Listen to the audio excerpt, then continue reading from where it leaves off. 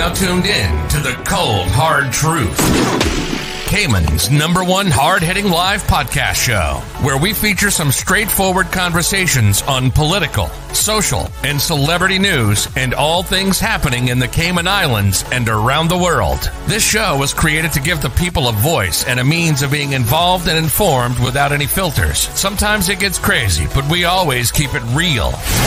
We bring you the tea, piping hot, so grab your favorite beverage and join the conversation via WhatsApp at 324-1612. Email tips at CaymanMarlRoad.com. Now, here's your host, Sandy Hill, broadcasting live from the beautiful Cayman Islands.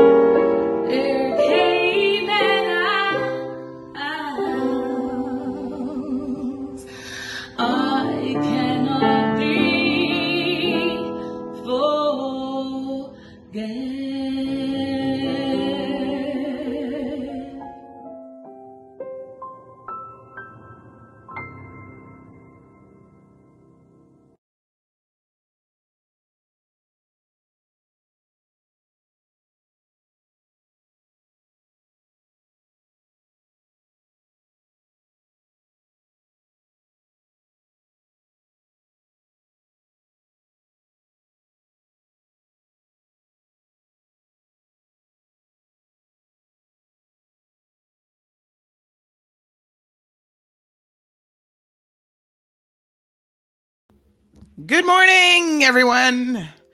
Happy Thursday. Wagwan, wagwan. I feel like we need a little excitement this morning to get us up and rolling. How is everyone? The date today is January the 14th, one day shy of 2 weeks into the new year. Imagine that. Truly amazing. We got a lot to talk about this morning, actually. We're going to split up today a little bit between Tech Thursday and we do have Alric, by the way, who normally joins us on a Thursday. So I'm sure Alric will be popping in. So we're going to do Tech Thursday. We're going to have a chat with Alric. And we're also going to update you guys on some things that have happened since yesterday. Which is super interesting. Yep. So what else have we got on the agenda today? I want to talk about what's up. We're going to talk about small claims court. And we're going to talk about a few policies here at CMR. that hopefully will assist you guys when you're reporting a situation that you would like our help with, because I think it's really important to make sure that we're getting it right as much as we can for 2021. So good morning to Jackie, all the way from Oak Ridge. Thank you so much for tuning in this morning. Good morning to Morna. Morna is always locked in here on the cold hard truth, because she likes the cold hard truth. I mean, she doesn't want anybody lying to her. So thank you so much for tuning in. We've got the beautiful Kay who is joining us. Mr. Ernesto, good morning, sir. How are you? So nice to see you again this morning. I feel like we have to start playing Mr. Ernesto's song. You know, we're still working on getting a few of the videos done for the new year for some of the songs that we have. But I do kind of feel like we still need to get those finished so we can start uploading those and actually using those on the show. Now, speaking of, by the way, speaking of, what was I going to tell you? Speaking of songs, I've had some people say to me that they're not that enthused about the national song, the version of the national song that we play on this show. Now, I thought that was kind of interesting. They have said that they think it's a poor copy of the national song, and that they would like for us to play another version of it. So, good morning, beautiful Grace. I don't have another version of it. Here's the thing. That is a video. And it's a little bit tricky trying to upload just audio on this program. So does anyone, I'm going to put this plea out there, have access to a video version of someone singing the national song that's going to make you guys happy? Because what I liked about the version that I just played, I mean, not everybody might have been on cue. It was largely, I think, done a cappella, and then they went back and added the music to it afterwards. The reason that I like it is it represents a moment in our history, a moment in time when we were all stuck in lockdown. And so what you see in that video is all of those different performers coming together and recording a snippet of the song that then someone else put together post-production for them to be able to put the entire song. So it's like, okay, Kevin Dawkins got a message to say, okay, Kevin, you sing this particular portion of the song. This is the bar that you're going to sing. And then, Derry got another portion that said, okay, Derry, you sing this. Mona Lisa got another portion. And I thought, you know what? Here's a perfect example of who we are as a people, the diversity that we have amongst ourselves, as well as the talent that we have. And yes, not everybody's like perfectly on cue, but in that moment, what we needed to demonstrate was unity. And I felt like that song showed unity. Now, maybe I'm just not as discerning of a listener when it comes to music, because I'll be honest, I may very well be tone deaf to a lot of music, in the sense that, if it touches me somewhere else, I'm not going to be that bothered by all of the, it's not really on key. Now, I am aware that right after the song came out, there was someone who contacted me, and his sentiments were exactly the same. He was like, no, this song is off key and I don't like it. And I'm complaining. And I was like, whoa, back it up, brother. I don't think that anybody meant to offend you or anyone else for that matter. Are we going perhaps a little bit overboard with this? So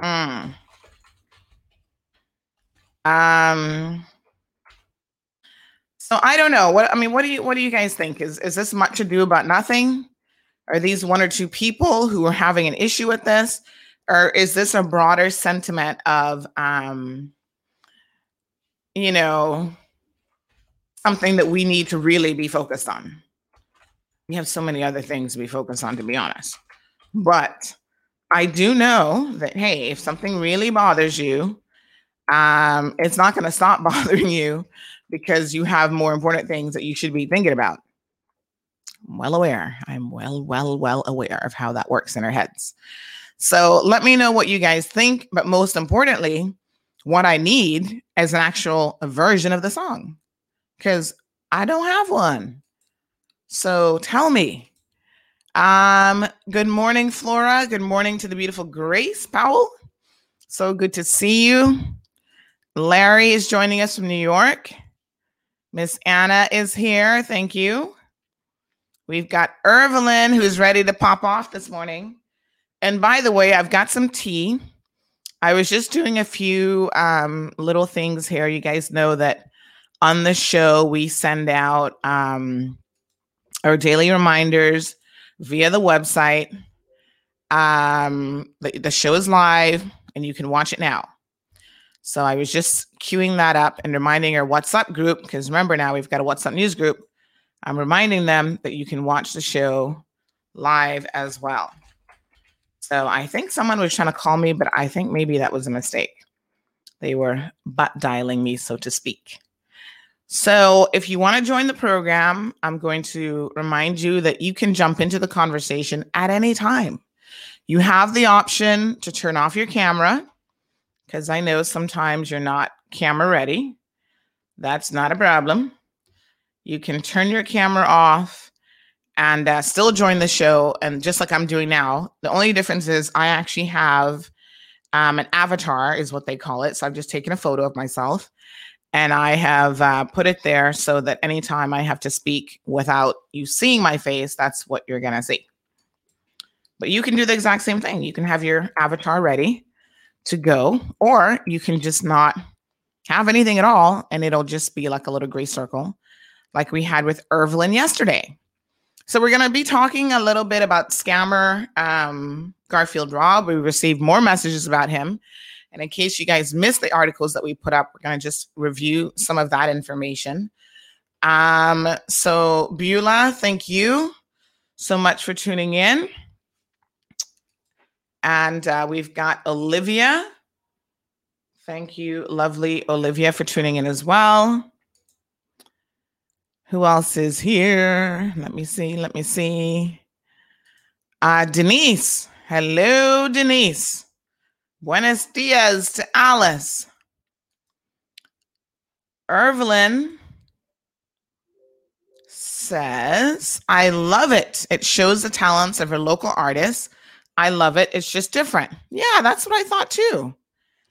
Karen says, who's complaining about the national song? What's wrong with people? Christ, trust me. People complain about everything under the sun and then some. But I was thinking maybe it was just me that loved it. Like, am I missing something? I'm normally very well in tune with people. Grace loves it. Good morning to Nikki. But yeah, maybe, I was the one who was missing the beat, literally. Evelyn says it's perfect, Sandy. They're not professional singers. People just need to loosen up a little bit. And you know what, though? I mean, some of them are like professional singers. Like Erica San is her stage name. Erica actually is a very talented young lady. I think she went away and did some show similar to like America's Got Talent or whatever. And she has a couple songs that she's already dropped in her repertoire. And so, yeah, I'm not so sure what all the hoopla is all about. But like I said, we don't mind sharing music we don't mind putting up a different song. You know, to me, the thing is, it is our national song. So I am more than happy. Let me just adjust my camera tidbit here. There we go. I'd like for you guys to see all my flags in the background. It's just a tidbit of, you know, again, people being very, very passionate about that song that means so much to all of us, which, by the way, the author of that song is still not a national hero. And a lot of people think that she should be, including her own great granddaughter. Is it great granddaughter or great granddaughter? Miss Lisa Scott, who has been pushing for this to happen, and it has yet to happen.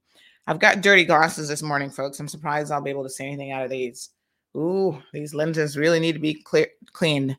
Ooh, this eye over here is foggy. Grace says, I think we need to focus on more important issues. And like I said, there's nothing in my mind that's wrong with another song. Someone suggested the Williams Quartet, the three siblings who do a lot of a cappella work. If there's a video out there of them, I don't mind mixing it up. You know, let me know, folks. Olivia said, Sandy, there's nothing wrong with the song. These are our local people. Please leave our song. So it looks like you guys are okay with the music. Good morning to the beautiful Kenneth. I shouldn't say beautiful, handsome Kenneth Bryan. Hailing us up from the lovely district of Georgetown Central. Folks, you got to tune in. We're now in election season, and we want to be hearing from our candidates. So Kenneth is going to be joining us on Tuesdays. He's going to take part of the Tuesday slot. I would recommend that anyone who is watching the program this morning and you are running for public office, you get your act together, number one. And number two, you start considering how you're going to reach the people in this country with your message, because we all want to hear from you. But, you know, one platform is certainly CMR. We're going to be your election headquarters, folks. We're going to tell you all the sus. And by the way, there's a lot that's going on. By today, we should be making an announcement of at least 3 more candidates that we know are coming online. Everybody's waiting for Woody to make an announcement. We have not heard an announcement from him as yet. So,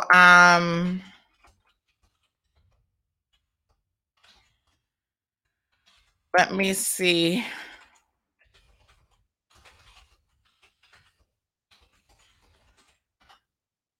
My apologies. Oh, Lord have mercy. We won't give you that bad news quite yet this morning. Yes. So let me just, so you got to get your message out there, folks. If you're still asleep at the wheel and you're running for public office, get on it. JD says, I sing along with it all the time. I sing along with it. Thank you so much, JD. Good morning, Miss Joy. Good morning, Andy. Rovina is here. Thank you. Felicia. Charlotte, all the way from Scotland. Oh my gosh, Charlotte, how are you? I haven't seen you in a minute. Merry Christmas and Happy New Year. How is Scotland? How's the weather? What's been going on? And that neck of the woods, Miss Phyllis is here. Miss Phyllis, thank you so much for tuning in. So folks, if you want to join the show, I'm going to put the link here. Like I said, you can just jump on, say good morning to everybody. Charlotte says it's cold in Scotland. I can imagine. Good morning to Natasha and Esther. So listen, I told you guys earlier that Ernesto is here. Now, if you missed Ernesto's performance before, I'm going to play a little bit of snippet of his award-winning performance recently that he had at the Lion Center. So give me 1 second here to cue it up. This is a fun song to kind of just get the blood moving. Like sometimes you need to get up in the morning and just start stretching, doing a couple jumping jacks. Like I said, I got my turmeric and garlic, which is supposed to be anti-inflammatory tea, the cold hard truth. These are not the new mugs, by the way. The new mugs are on the way. So I've just put a little bit of honey from the farm in Jamaica. And then, yes, my tea bag is still seeping. It's important to make your tea, teas are different, different types of teas and whatever, but you've got to make your tea seep long enough for it to be as potent as possible. You see that? You guys can actually see. This has got some serious turmeric in it. Like you can see, it almost looks like curry. Like I'm going to be drinking a cup of curry. So I've got that, and I've got my water. You guys know I love cold water, which may not be the best thing, but in order for me to drink water, it has to be cold. Charlotte says it's 33 degrees and raining and been snowing off and on. Oh, I would love the snow though. Even just a little bit. All right, Ernesto, let us share Ernesto's award-winning performance. I think you guys are going to love this, and it's going to get the blood pumping and put you in the mood.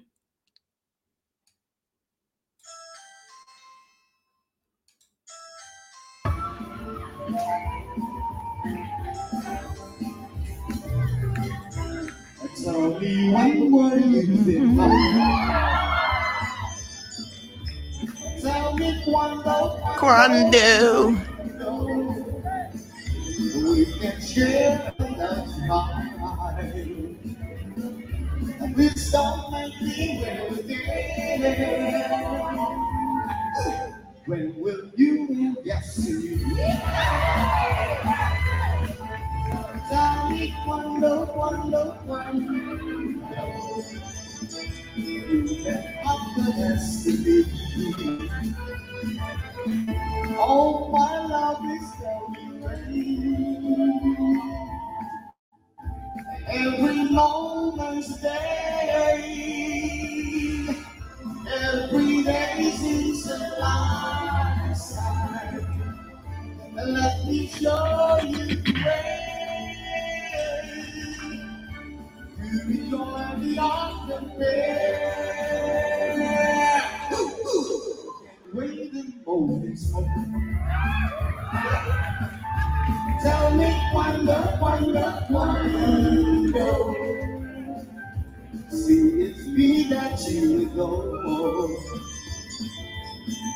And the darling, tell me when.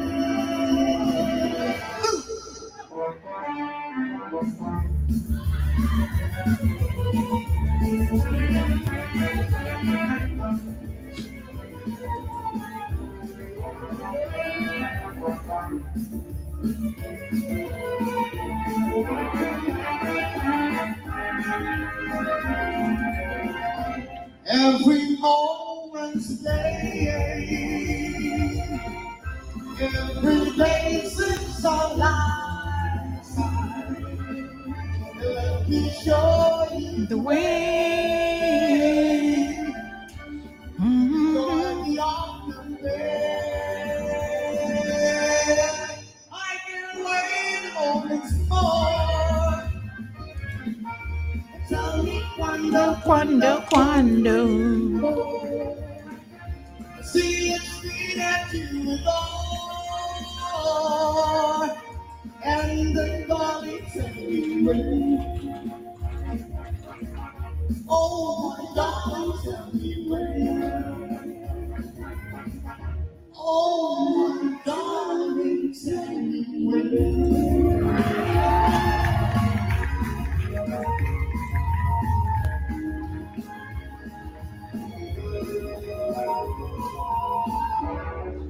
Yes.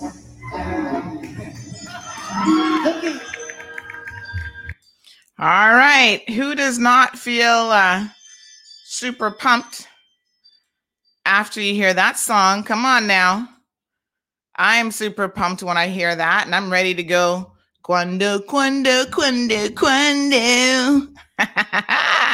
Ernesto, thank you so much for the entertainment this morning. We love it. Good morning, Toshi. Wagwan. Everything is good. I'm good. I'm just rocking here to all sorts of music. We got our little call-in song music. I'm waiting to drop a video for that. So Lizette, thank you so much for tuning in. Yes, let's get the show rolling. All right. So yesterday we were talking about scammers, and I tell you what, we could do a lot of shows on scammers. Irvin called in and talked about what could be, he would be vying for a top scammer award at this particular moment. But we know, unfortunately, he's not the only one. There are so many out there. Buenos dias, señorita Daisy. ¿Cómo estás? There are a lot of people who make their livelihood off of scamming people. And it's unfortunate because the vast majority of people are really good, upstanding citizens. We get up every single day. We're hustling. We work, whether it's at the gas station, cashier, pumping gas, working for government, even picking up the trash. There are people who get up every morning. They were on my road this morning, 3:00 in the morning. Hats off to the DEH staff, making sure that our island looks half decent. They're emptying your garbage, taking it to the dump. That's a whole other issue. We got to work on fixing that. But, they're playing their role in this community and they're earning an honest living. During my sentencing hearing, at one point I got a little bit emotional about something, and I'm going to tell you guys about it. I said to the judge, do you know how easy it would be, even for me, to be on the wrong side of the law and to be making excuses for bad behavior? Oh, I grew up poor. Oh, I had a rough childhood. Even, going to university, I was so poor. There were times when I didn't know for sure if I was going to get to eat how many times for the day and where my next meal was coming from. A lot of us have had challenges along the way, folks. There's no two ways about it. But that is never an excuse to do the wrong thing, because that's the easy way out. It's easy to do the wrong thing. Trust me, I've made my fair mistakes, my fair share of mistakes. It's easy to steal. It's easy to lie. It's easy to scam people. It's easy to take advantage of people. You know what is difficult and what's hard? Getting up every single day, being an honest person, and saying, I'm not going to do any of those things. I'm going to work hard for what I have.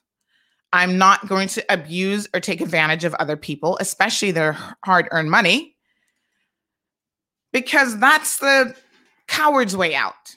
That's the scammer's way out.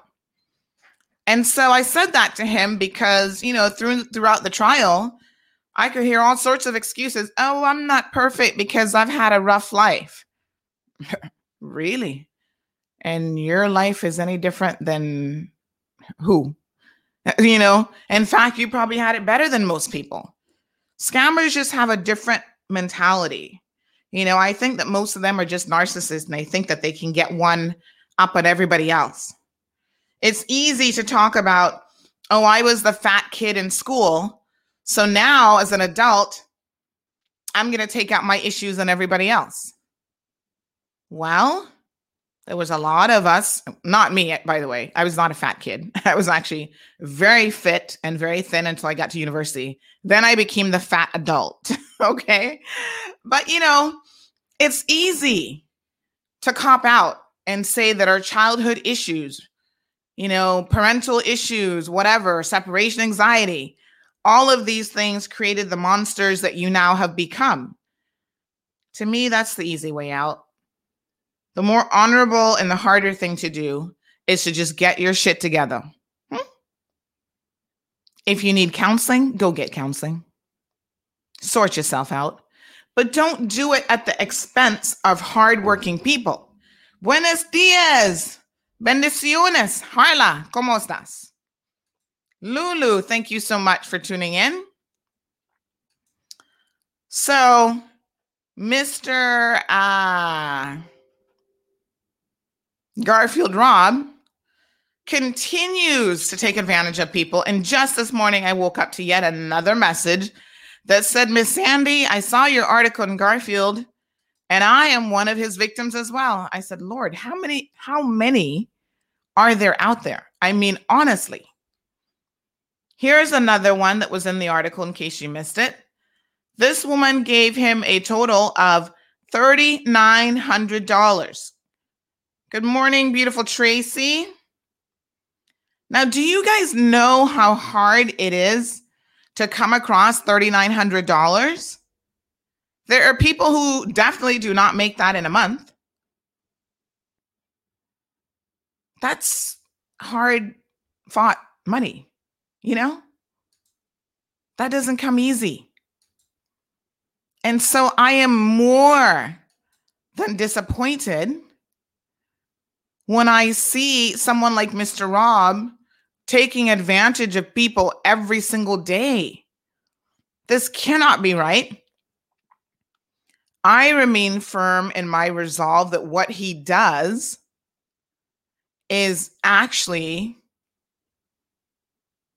a criminal offense and that the police need to step in.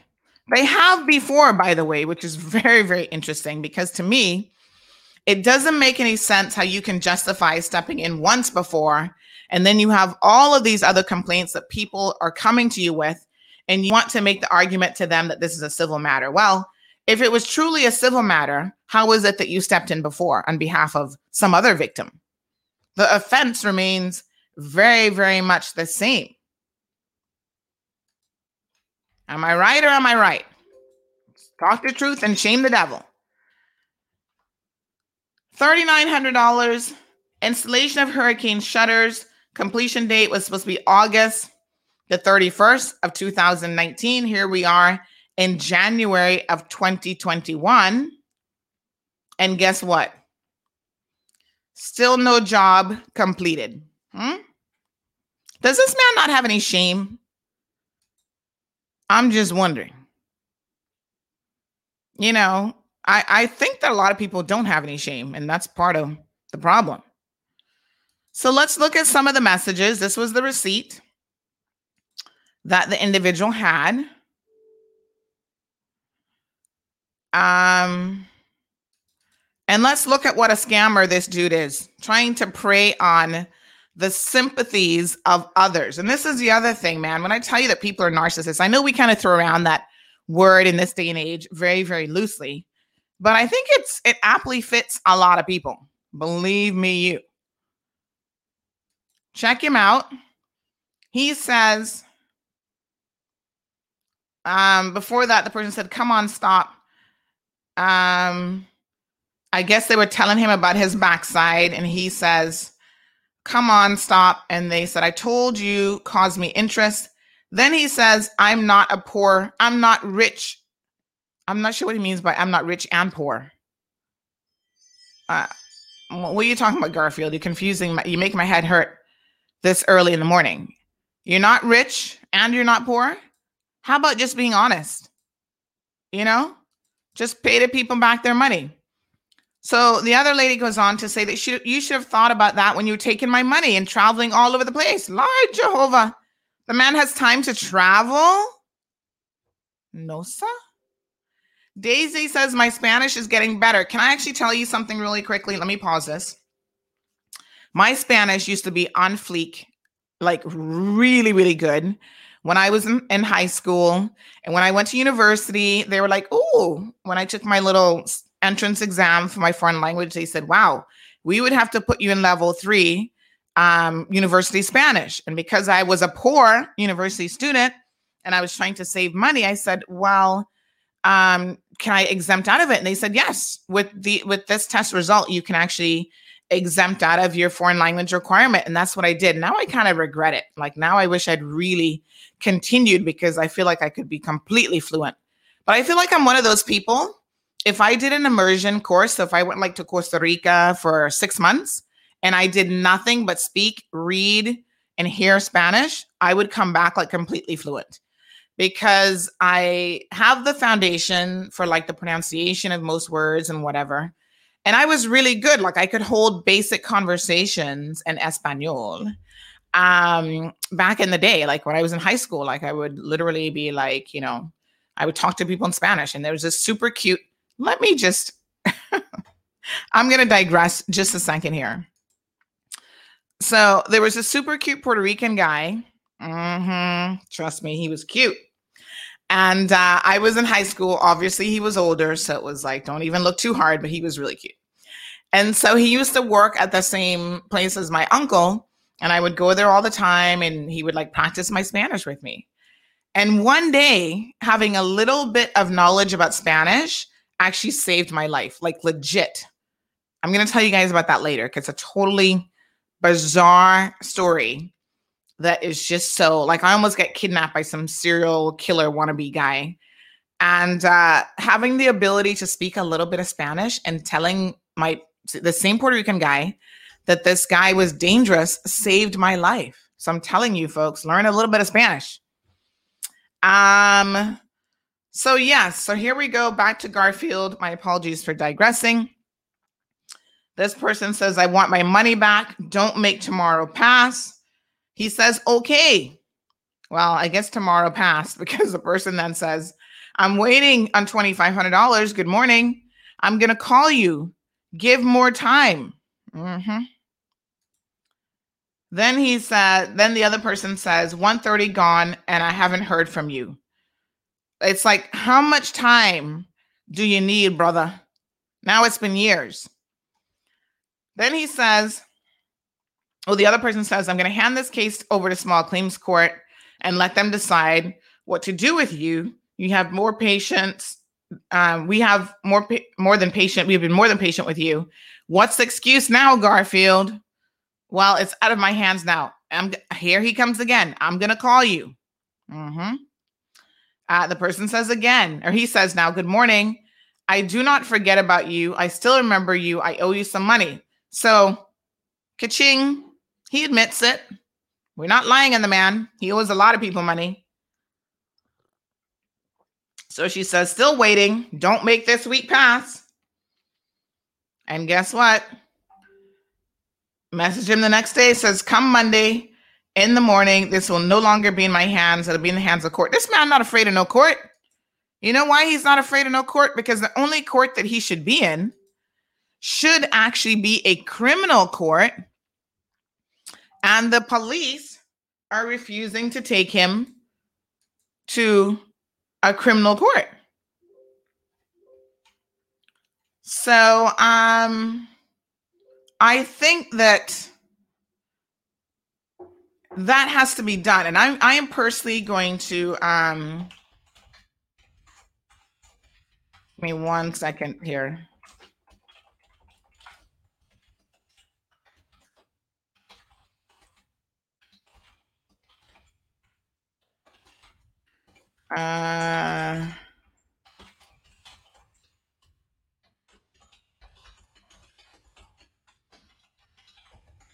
Okay. So, I am personally going to speak to the commissioner because I do believe that something has got to be done on a criminal level with Garfield and others like him. It's not enough that the police say to you, oh, this is a civil matter. At some point, this becomes fraud. It becomes obtaining property by deception, which is AKA theft. So there is way more to this than just, oh, you go work it out yourself. That's the easy way out for the police. And I think that they're always looking for an easy way out, if you ask me. I'm just saying. Okay. So then they go on. He's claiming he's not getting a lot of work, but no profit. No, he says, cannot make it again. A lot of work, but no profit. Cheap, cheap, cheap. And they said, this person says, we gave you ample time to pay. Now, just a second here. Let me just go back and see. Okay, so this is September. Now, keep in mind, this job dates back to a year earlier than what you're seeing in these messages, to August of 2019. So here we go. August the 7th of 2019 was the first receipt where they gave $2,000. And then by August the 31st, No, then by September of 2019, the man comes back asking for another $1,900 to pay customs duty on the material. So I think that this dude is a scammer, number one. And number two, he's obviously really poor at business, because if you are going to your clients and asking them for the duty to pay, right, then you ain't got no money for sure. And it kind of is very strange, in my opinion, that you should be expecting the customer to pay the duty up front, and on top of that, still not complete the job. Because the only thing that's left is your labor. If you have the items and you have paid the duty from this money, then what are you doing? But you know what it is? You want to know the real truth behind people like this? They cannot manage projects and jobs. So they're always behind, and they're always stealing from Peter to pay Paul. So probably that $1,900 that he took from that woman, that wasn't for the duty. I mean, I don't know how much these shutters cost, but $1,900 sounds like a lot of duty on shutters. He was probably using that money to pay his own bills. She mentioned that he travels a lot, going back to Jamaica, styling and profiling, as we have seen. And sadly, paying his own bills, making those a priority on the back of hardworking people's money. So this is what I suspect is really going on here. Because had he used that to pay the duty, I don't care how cheap things are, talking about profit cheap. If you can't make a profit in business, folks, you as a business person should not be stealing from others and penalizing them for that. You need to just come out of business, because basically you don't know how to manage your business. You don't know what you're doing. Because if you did, you would certainly understand that, you know what, maybe there comes a time when this business is no longer profitable. And yes, I have to come out of it, but not him, boy. He gonna take your $1,900, your $3,900 and just keep living his best life. Then he says, morning, Monday, I'm getting some money. So I'm going to text you, okay, when I get it. And the person says, I'm looking forward. I'm looking forward to hearing from you. I tell you Monday. Okay. Thank you. Thank you. Morning, Monday gone. And I have not heard anything. And then he says, remember your ma'am. I don't know what your man. I don't know what the heck that means. Then he starts coming back again. I think this one might be a little bit out of order, but I couldn't see the dates on this one. Now he's making excuse again, blaming somebody else about how he now has some issue with customs. I have something from customs to get to finish up, screen porches. What I'm doing, I get the money to give it to you. So like I said, always stealing from Peter to pay Paul or Paula.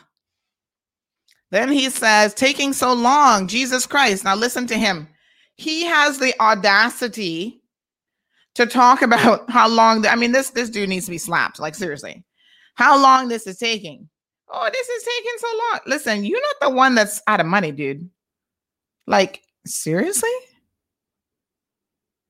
Can I get nothing out, not working, waiting on the material from Colton? I want to give you the money.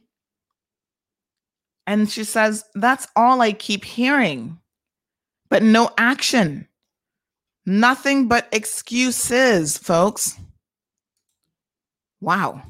Anybody, listen to me straight up. You could have the patience of Job, and this man would test your patience, okay?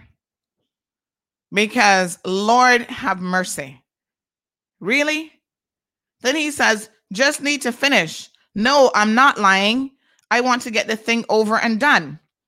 Well, that's an interesting comment. And I want you guys to pay attention because one of the things, the reason why we're doing the show, folks, is I'm trying to protect you from narcissists. So buenos dias, Luis.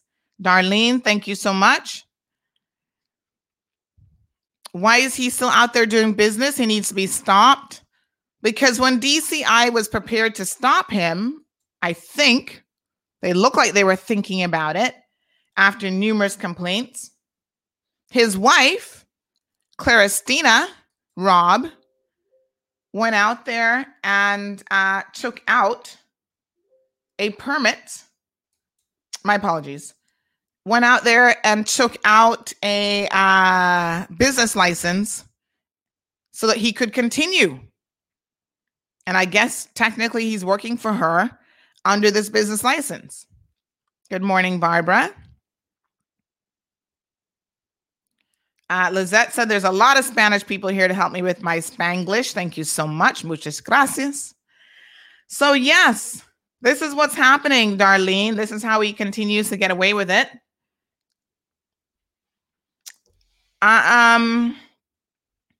So pure excuses. Now pay attention when he says, no, I'm not lying. I want to get the thing over and done. Well, nobody actually said in that moment that he was lying. But you know what a guilty conscience does to you? It makes you say stuff like, oh, no, I'm not lying, when you actually are lying. That's why you have to say it. So then he goes on, more excuses again. Paper says the stuff was okay to release. Yes, okay. Yeah, but the customs still have it all. Okay. I'm going back there again, 9 a.m. when it opens. Thank you. You're welcome. This person's still being civil. Then they come back. I had to laugh at this point. Good morning. I like your style. So I am just continuing to hand off to, this is now, I think, where they're just like, this is enough. So I'm just continuing hand off to Courts, Mall Road. Here you go again. I am tired. I have bills to pay and you don't care. Neither do I. And this is really sad because I'm sure this family really needs, especially in the middle of a pandemic now, could really do with that $3,900. And then he responds with a little, he says, me, and then laugh. No, I don't know what's funny, but she responds and says, laugh. You have no heart. If not by will, then by force. And he says, send me the picture, ? I don't know what that's about. And she says, I think she's meant to say money. As a matter of fact, I'm done talking to you. You're going to get it. I finish up this week. Full of excuses, boy. Me, good morning. What time I can come? The check today. Because now he's claiming that he forwarded this message to say that someone told him the check would be ready on Friday. Well, all now the woman ain't got her money. And Garfield is full of more excuses than Quaker has oats. I'm going to get it, man. I went to the bank yesterday, but the girl gave me another paper. So I have to fill it up today and bring it back to her tomorrow. And take like a week to approve. I never know it takes so long. It is changed. Last year it was more easier, but now it is changed overnight. So I got to bring back this paper to her tomorrow. And after tomorrow, she let me know what I'm going to deposit in my account. Don't worry about it, man. I'm going to give you back your money and give you back your interest. Because I already I applied for 10,000 for the draft, so they're going to give me 10,000 my account. So I'm going to give you back your $2,000 and give you $200 on it. You should pay back your interest. Alright, so that's be able to do it tomorrow. I will call you a little bit tomorrow morning. I go by the bank by at least 11 o'clock tomorrow again. So before 11, I give you a call. After 11, I give you a call. Well, guess what, folks? That was in September. All now, I guess the bank took months instead of a week to get him this draft. All now, still nothing. Full of excuses, full of lies. And this is beyond disgusting. Like, seriously, dude, what the, you know what? Enough is enough. Come on, man. Garfield, why? Do you not understand that everybody has bills to pay and you are putting people in a really dire situation here? It's disgusting. And there's more. Ay, ay, ay. Morna, thank you so much. Morna says, going through my phone and guess what? Crosstalk pop up with 3 people tuned in and the Cold Hard Truth has 105. Boom. You know, everyone always sends me these messages. And in fact, someone yesterday posted on their Facebook page the exact same thing. They were like, only 3 people are watching. I have said it before and I'm going to say it again. I really feel sorry for Barry Kwape because I think she has been put in an unconscionable position by management. Management of the Compass don't have a clue what they're doing.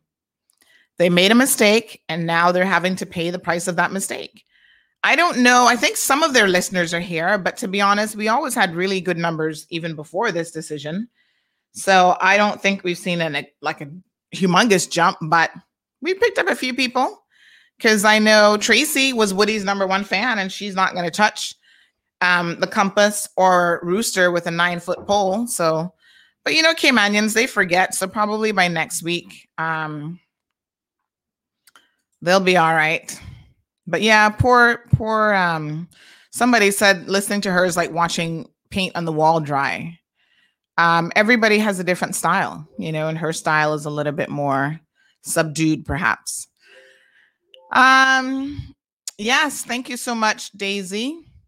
Evelyn said the police need to find him, gather their evidence from everybody. He scam and throw his ass in jail, in prison. Yes, I agree. Ernesto, you're most welcome. These crooks know that they will not be caught and charged by the police, and that's why they do so. Darlene, I absolutely agree with you that there is a degree of complacency with the RCIPS when it comes to these matters.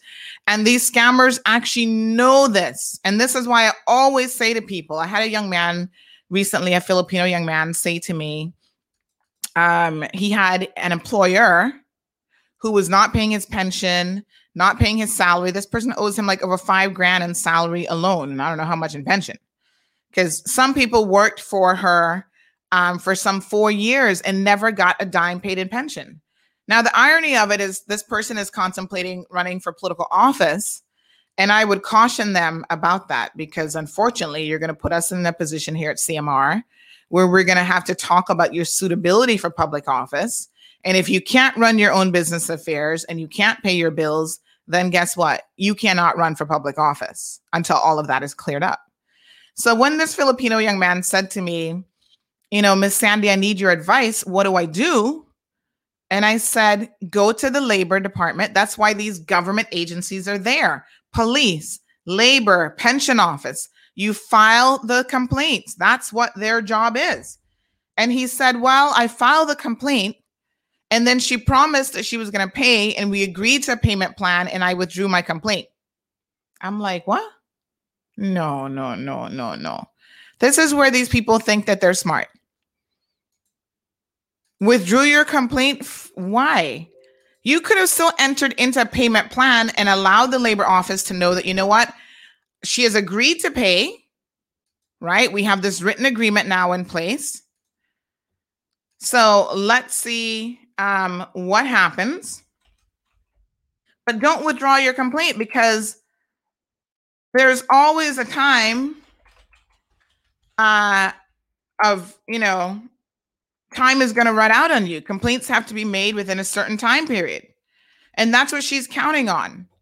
She has made one payment of $450 to this Filipino young man on the thousands of dollars in back salary that he is owed.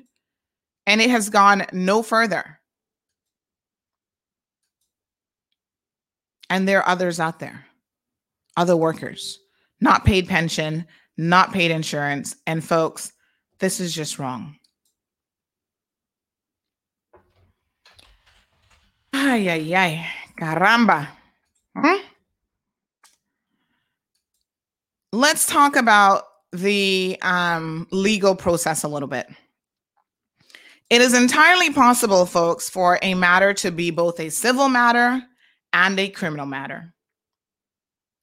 So you have some recourse to take them to civil court. Now, a lot of you, I think, are afraid of going to civil court because you don't understand the process. So I want to share with you something here. There is something called a summary court. Let me just pull it up. I have both of them. Like I said, they're a little bit dated, but there's a summary court guidebook here that will help you to work your way through the process. So let me just see if I can pull it up on screen. And folks, I want to be very clear. I have a law degree, but I'm not a lawyer. So at no point in time have I ever told anyone that I'm a lawyer. I just sat in law school and earned my law degree, and I used to work for a law firm, and I understand a little bit about the process. Now, to be fair, I have defended myself successfully, but that's criminal law, and I have also been a party to a number of civil lawsuits, which I have been successful with, I should say. So you got to know a little bit about the process, but I'm telling you, it's actually not that difficult, especially when it comes to civil court. So in the Cayman Islands, we're going to get a little bit of a legal lesson here this morning. Let us talk about the court system. There are two courts. There is summary court and there is grand court. By the way, where is Mr. Alric? Alric is actually a lawyer, although he does not practice. He's not a litigant, He's not a litigator. So, lawyers and under the UK system fall under a couple different things. They can be litigators, barristers is what they call them in the UK. And then you've got non-barristers or attorneys at law. They do like all the corporate work. So they never see inside of a courthouse. They don't go to court. So they're like, some people joke that they get paid the good money and they kind of, have the best of both worlds, because then they're never bothered with having to go to court and that sort of thing.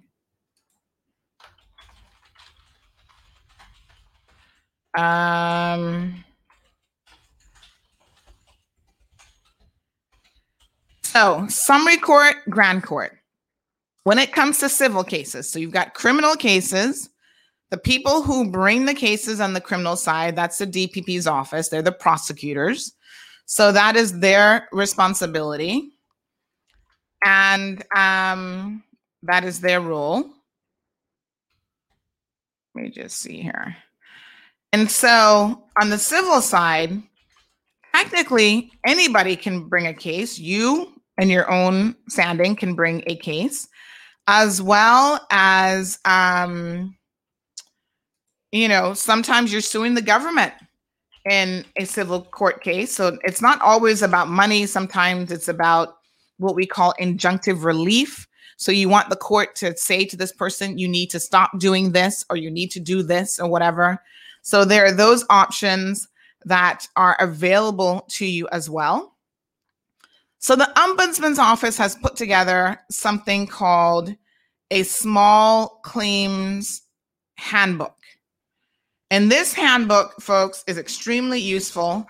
I don't know, I'm just trying to have a quick look to see if they have updated it recently, or the last version I have was a number of years ago. I have the 4th edition. So let me see here. Yeah, I don't think that they've updated it since then, but believe me, nothing has changed from the 4th edition. So how to file in small claims court. So let us open this up. It was the Office of the Complaints Commissioner. Now it's the Ombudsman's Office, right? So I'm going to just show you guys. It comes in two parts, part 1 and part 2. And there is something called the Summary Court Rules. Now, the Summary Court Rules is sort of like your guidebook from the courts. I mean, these are like rules that you have to follow. Just like in Grand Court, they're Grand Court rules. And it tells you all sorts of things. I'm not trying to make this overly complicated, but for example, if you wanted to sue someone for defamation, it would say, okay, in order to bring a lawsuit for defamation, you have to do it as a writ as opposed to whatever. And under section so-and-so of the Grand Court rules. So literally it is a rule book on this is how you do it. This is how you bring a lawsuit. Some types of lawsuit have a very specific way that they have to be handled. And the rules might say, after you file a lawsuit, you pay your fees, then you have to do this. You serve the defendant. After serving the defendant, he or she has 14 days to respond. So that's what the rules are. They just go through, everybody's on the same page. The court knows how this works. You know how it works, and the defendant knows how it works. So let's mystify the court system. I don't know why people are afraid of court. As someone who's been there a lot, both in my own right and just observing what happens, I find that the judiciary here in the Cayman Islands is actually quite useful, especially in summary court. Lawyers get that a lot of people do not have, not lawyers, judges get that a lot of people do not have the money to retain an attorney, because trust me, if someone owes you a couple $1,000s and you go and hire a lawyer, by the time that you're done paying that lawyer, you ain't got no money left out of that couple $1,000s that you're trying to recover. So I have helped elderly people, for example, even within my own family, go after people that owed them money, won successfully. And it wasn't really that difficult once you have all of your documentation in order. So Irvin says, yes, that's what he does. He keeps saying that he's coming. He's at the job site when he's not. Basically, he is a liar.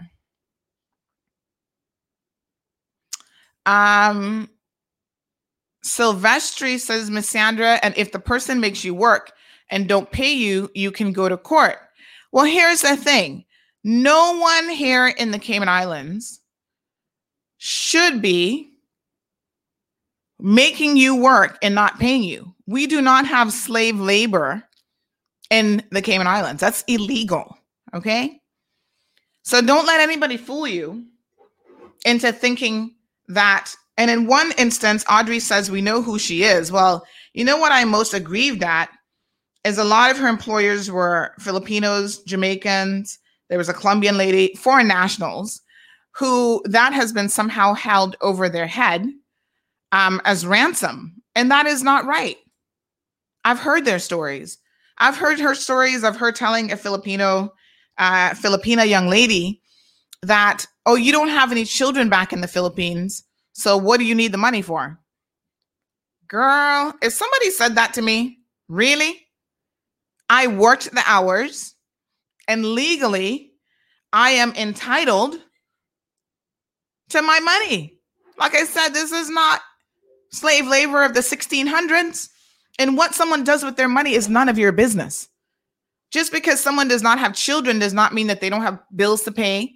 They may not have family back in the Philippines that they're taking care of. But even if she didn't, that's none of your business. You are her employer. She worked for you. Just pay her salary and pay her commission. And that wasn't being done. Yes, Chris, it is available for download. Anybody needs it, you can also just DM me your email address and I'll be more than happy to send it to you. So let's have a look at it now. Small Claims Handbook. Here we go. This is the 4th edition, 2010. So it's a little dated, but like I said, nothing has changed because the summary court rules have not been updated. So you can feel confident that despite this being a little bit outdated, it's still good material. So this is all of the stuff that it covers.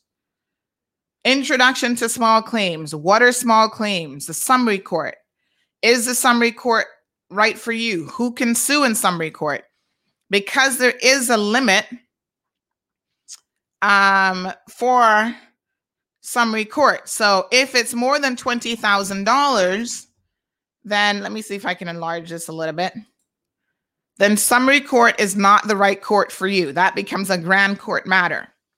Now, let me forewarn you, in grand court, things are a little bit more complex. The judges have less patience, and they always recommend that you get a lawyer if you can for a grand court matter, because they don't fool around too much with giving you any exceptions. Okay? So,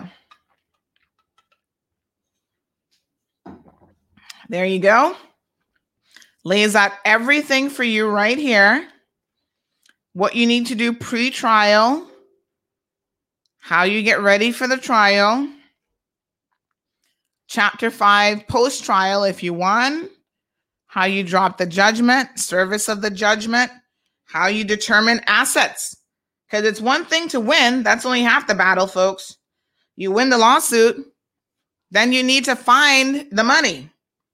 And most people, like Mr. Garfield, are very good at hiding money. So they're always claiming that they're broke, but yet they can find a way to travel.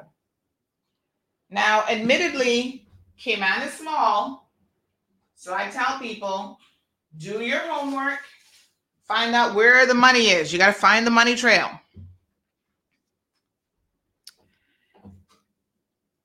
Okay.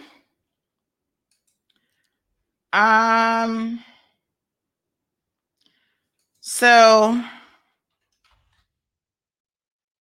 let's look into this in a little bit more detail.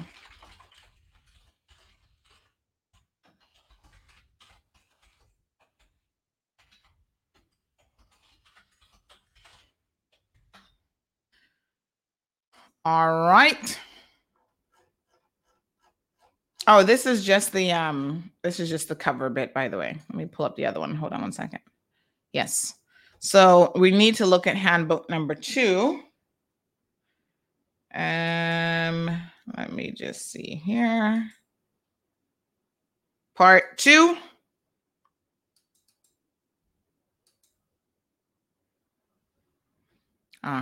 Let's increase the size on this so you can actually see it.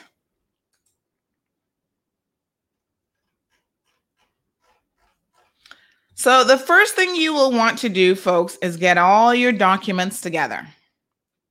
So what are small claims? Basically, it is the lower court. So like I said, 2 courts. There is summary court, grand court. We don't normally call it small claims under the English system, but I think most Americans are used to that term. So I think that's why they've used it here for your benefit. And yes, it's not a whole lot of money, so you can definitely act on your own behalf. Grand court matters tend to get expensive. You have lawyers fighting it out. Summary court is ideal for these types of situations, like what you find yourself in with Garfield Robb. So it tells you that while small claim proceedings can settle uncomplicated disputes, and trust me, these matters are uncomplicated because it's very straightforward. You have the evidence, you got your receipts, you got your WhatsApp messages, print all that stuff out when you put your plaint together. You can easily prove that the money is owed. And in fact, you see him admitting, yes, I'm going to pay it. He just never pays it. So this is an ideal case for that sort of thing. If it's not over $20,000, begin the process. They tell you that there are some exemptions. Of course, anyone under the age of 18 is considered a minor under the Cayman Islands law. So you cannot be involved in filing litigation against them and so on.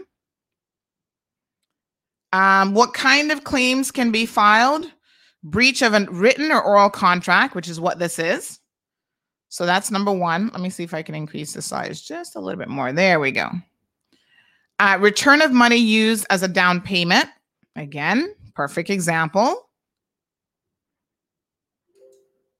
Property damage caused by a motor vehicle accident. Damage to property. In fact, I'm going to be filing a lawsuit myself here shortly, now that I'm reading through this and thinking about it. The police have the matter. And like I said, sometimes a matter can be both criminal and civil. And what ends up happening, let me just explain this bit to you, right? In a criminal proceeding, so say, for example, you get in a car accident, someone hits your car, they vandalize your car, that sort of thing. That is a criminal offense, for sure, without a doubt. So the police will put together their file, send it to the prosecution. They will determine whether or not to pursue charges, right? Now, in criminal court, the bar that they have to prove stuff is a little bit higher than in a civil court. There is nothing stopping you from having two cases at the same time. So the DPP can be moving forward with criminal allegations and a criminal case, and you can decide from the same circumstances, the same set of facts, you can then decide to pursue a civil case as well. Nothing wrong with it, folks. Just do it. So even if someone damages your property in a motor vehicle accident, that could be a criminal matter for the police and the DPP's office. And sometimes what people do is they will sit back and wait for the outcome of the criminal case in order for the authorities to then say, or the judge to then say, oh, I'm also going to issue a compensation order as part of the criminal proceedings. But be warned that criminal proceedings normally tend to take a lot more time. And that is the danger in trying to go through the process that way, right? Start your civil proceedings, folks. Consumer complaints for defective merchandise or faulty workmanship. So this is another area in which you can sue in a civil court. Obtaining payment for work performed, or in this case, for work not performed is what it should really be saying. Claims based on bad checks. So somebody writes you a bad check. It might be fraud, but there's also a civil matter here. Irvin says the bartenders at Everglow can tell you where the money goes. You know, it's even more egregious when you hear things like that, because it's not like this man is using the money for anything good. Apparently traveling and going to a bar is the highlight of his life. Claims for back rent, return of a tenant security deposit. Now we get this one a lot because a lot of landlords, let me put some of you on blast out there, believe that you can do wrong by people and refuse to give them their money back. A security deposit is just what it says. A security deposit. You're actually supposed to place a security deposit in escrow and an escrow account where you do not touch it. What ends up happening 99.9% of the time is these rogue landlords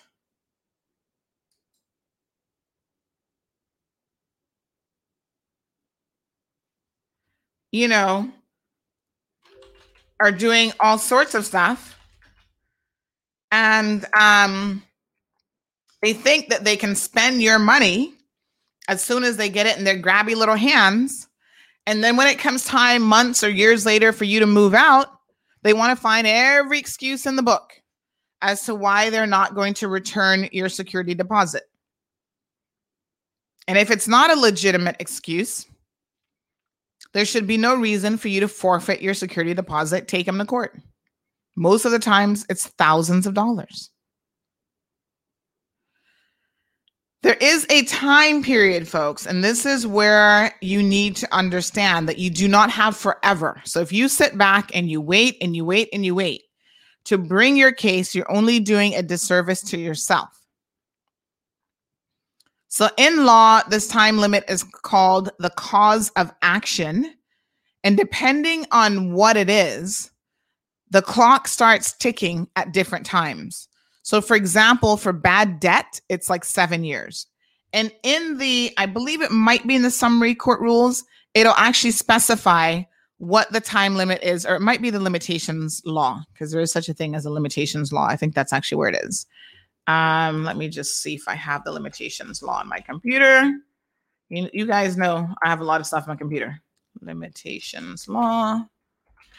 So it could be that the limitations law is where that is. But the limitations law tells you specifically 7 years for bad debt, 3 years for this, whatever for personal injury.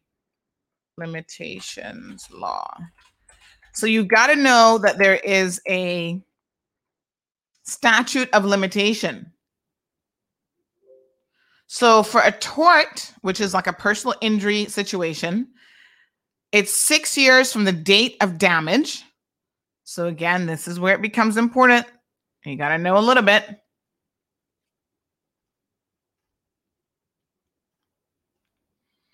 So from the date of the damage. So if something happens today and your vehicle gets damaged today, your house gets damaged, that's tort. That's normally civil, certain areas of civil, personal injury. 6 years from the date of the damage.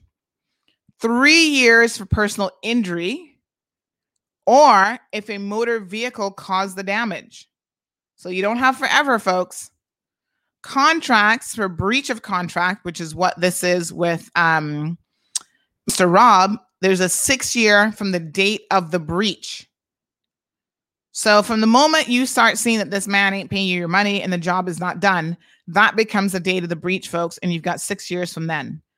But it doesn't make sense for you to wait, because the chances are he is not going to be paying you your money. So Anna makes a fair point, and you're not supposed to live off the deposit. Thank you for hitting some good topics. You're welcome. And I don't know what is wrong with landlords, but they don't seem to get it. They think that they can live off the deposit money. Again, stealing from Peter to pay Paul. And they figure, oh, by the time this person moves out, I'll have the money back in place. Well, that never seems to happen. And it's unfortunate, because the truth of the matter is, people are always like, when you're bad with money, you need professional help. It's like any other issue that you have. You need counseling. You need professional help. So yesterday we saw Miss Joy was mentioning on the show that she has a renter who owes her money for many, many years. And this person is flossing all over Facebook, talking about their high life, traveling, withdrawing pension money, doing the most. Those people don't think about you. They don't think about, oh yeah, poor little Miss Joy, who I rented from years ago. I actually owe her money. Perhaps I should think about paying that money back. They're not business. None at all. So be mindful of your time limits. Fraudulent breach of trust. There's no limitation period. Claims for recovery of land. So you got to wake up on this one. It's 12 years from the date when the right accrued, and 30 years if the claim is against the crown. So if against the government, they give you a lot more time. Claims against the crown in general, 1 year. So if you want to sue the government, folks, pay attention. You got 1 year in which to do it. You do not have a lot of time. So in the civil division is called summary court. This is where you would bring this type of dispute. Okay, very good. All right. So it gives you some alternatives, trying to settle it, being calm and objective. You can do what's called a letter before action, which we saw recently used by the what's this association called? The police association. They recently did that. So check that out, folks. That's an option. So in other words, you contact this person and you say, listen, in a formal way, you write them a letter. Some people get a lawyer to do it. You don't necessarily need a lawyer to do it. But you say to them, I am thinking about suing you.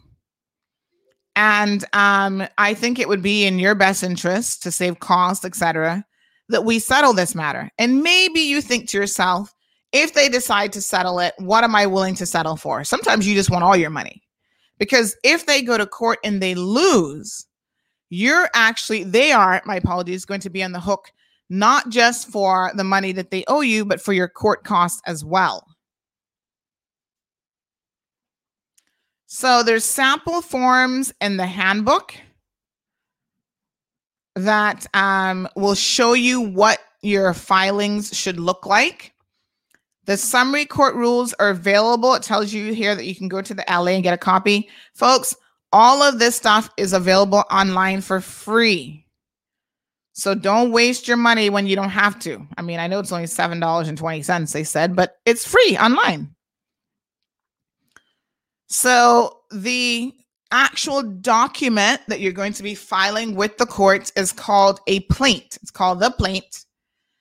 And this is if you're bringing a claim for the payment of a debt or damages, you will need to file a plaint. And the plaint comes in a standard form. So if we go to form number 1, and the forms are at the back of this booklet. I'm just going to fast forward real quick. So in the back of the booklet now, it lays out, where's the plaint? That's notice of appeal. So these are all the different forms. Like, it gives you examples of the forms. So you can just come here. This is notice of trial date. So sometimes the plaint will have more than one document attached to it. So make sure that you have all of this stuff ready. I think this is going to be the plaint here now. Well, this is part of it. Default judgment, interlocutory. What's the final default judgment? I think the very first one, application for default judgment. So these are the forms. Like, when you put them together, this is what they should look like. So you'll get issued a cause number by the court. So where's the plaint? Anyway, it's in this booklet. I think this is it now that we're coming to. Because yes, you have to attach this acknowledgement of service where the person says if they're going to defend it or not. That goes together with your plaint. So here you go. This is it. This is the plaint. Okay. So you fill it out just like this. You type this up, and you don't have to do these boxes. You can just say between you are the plaintiff, because you're the one bringing the lawsuit, and whoever it is you're suing, they are the defendant. And you put all their information there, the above named defendant, within 14 days of service, right? Including the day of service, you must either satisfy the claim or return to the court the accompanying acknowledgement of service. So the person has to acknowledge that they were served this plaint, and there are rules about service that you should be a little bit familiar with. You can have a bailiff. You can hire someone. They're private process servers that will make sure that the person you're suing actually gets the document. So feel free to either do it yourself or have someone do it on your behalf. But whoever does it has to swear an affidavit saying that the person has been served at such and such a location at such and such a time. This document here, this booklet is 81 pages, but it is full of a lot of useful information, folks. So all of the sample forms are in there for your benefit. So you fill it out. The cause number will actually be issued when you go to the court, because before you can serve them, you type up your plaint.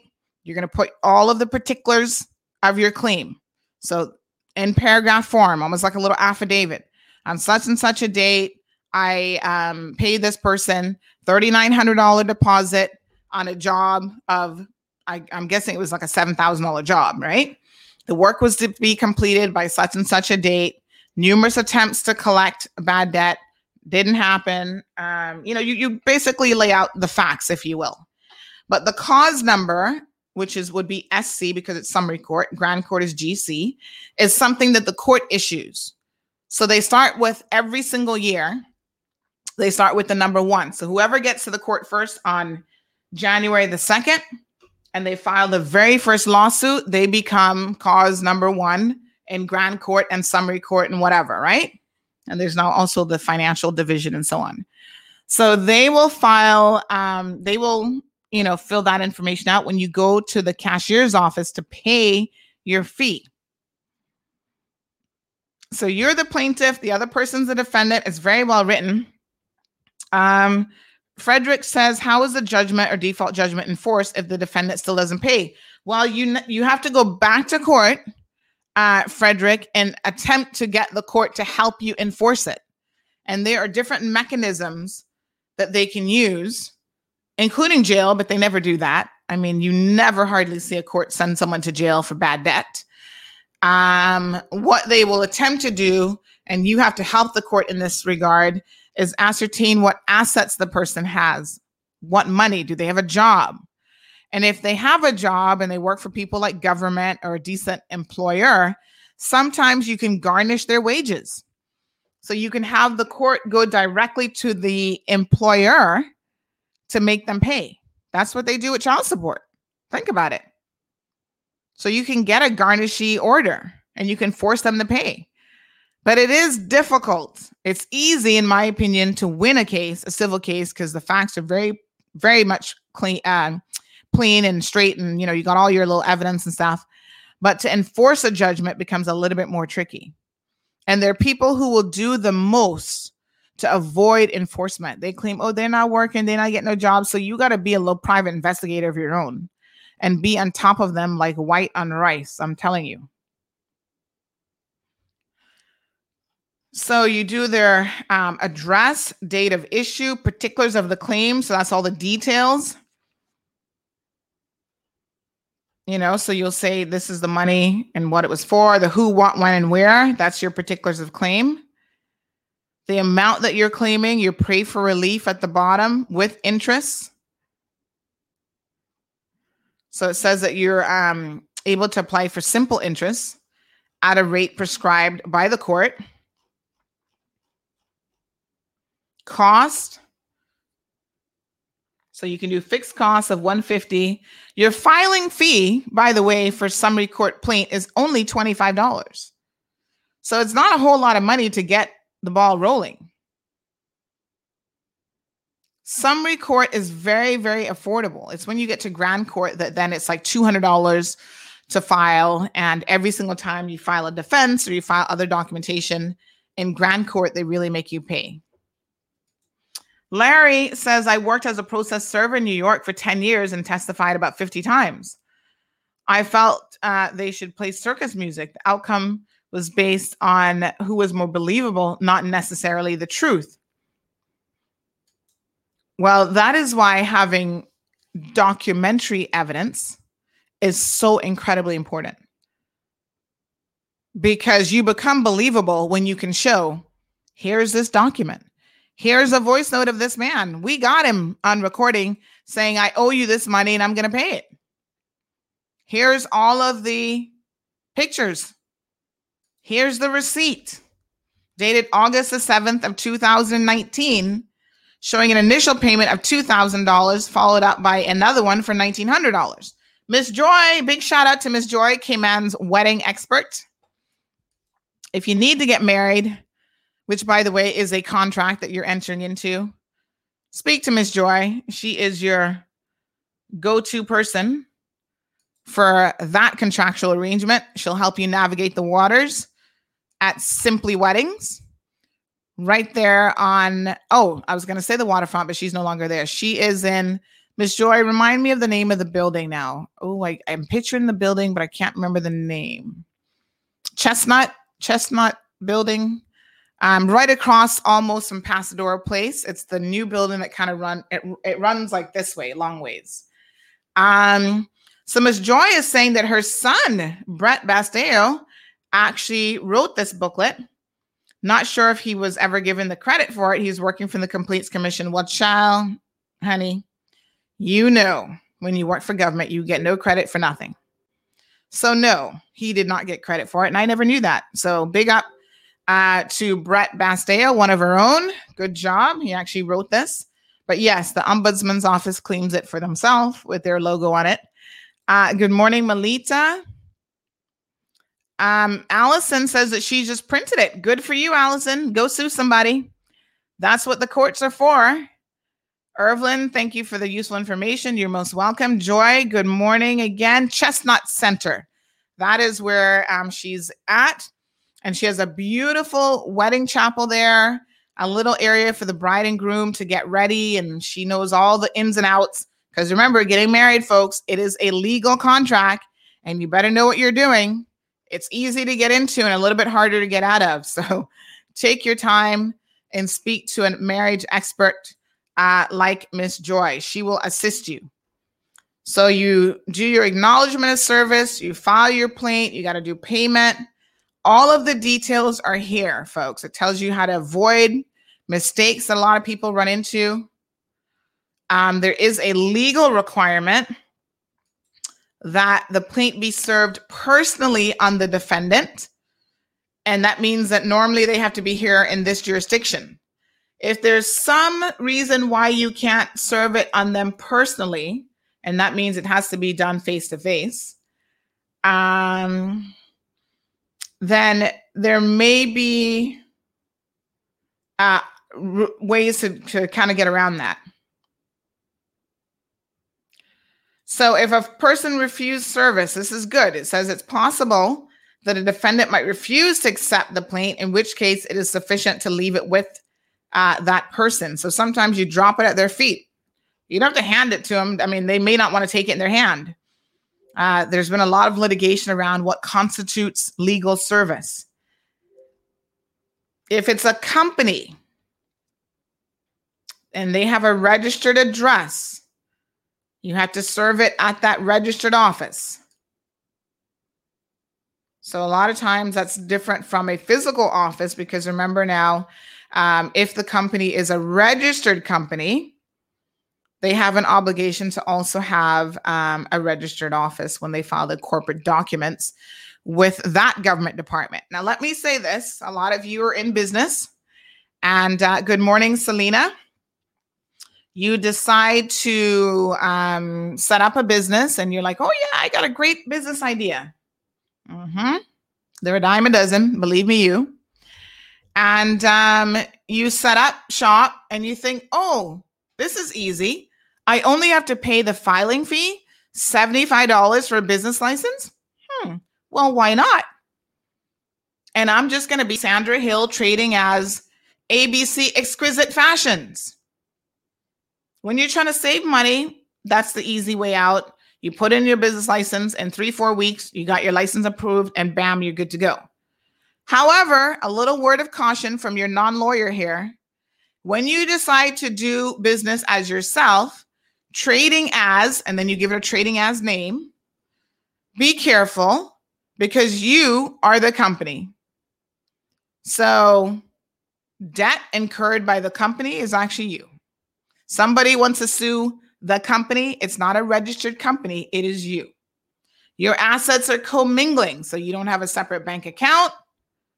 You better start thinking smart, folks. Be very, very careful. It is worth your while to register your company and have your company have a separate legal identity than you yourself as a person. You can protect personal assets, such as the family home, your vehicle, so on and so forth. The company has assets and shares and whatever of its own. It's a little bit more complicated, folks, but this is where if you've ever been sued, you understand the significance and the importance of the company having its own corporate personality, its own legal personality. We got Mr. Alric. Sir Alric has joined us. Good morning, Alric. Good morning. We're doing a little consumer show today, trying to help people navigate the waters of the summary court. Yeah, well, I'm glad you're sharing this valuable information. I wish I was a litigator, you know. Yes, I was telling people earlier that you're not that type of lawyer. So Alric does paperwork shifting as a lawyer. So service by a bailiff. So you can get the services of the court bailiff, but normally they're very, very busy. And you can also hire a private process server. And the bailiff has fixed fees. Service in Georgetown is $30. West Bay is $50. Town $60, and so on. And you can even get service in Cayman Brac and Little Cayman. So check it out, folks. It's easy information. Oh, yes, Ms. Joy reminds us, and by the way, we need to have you on the program, Ms. Joy, to talk about this. She also does civil unions. So remember now, as a result of the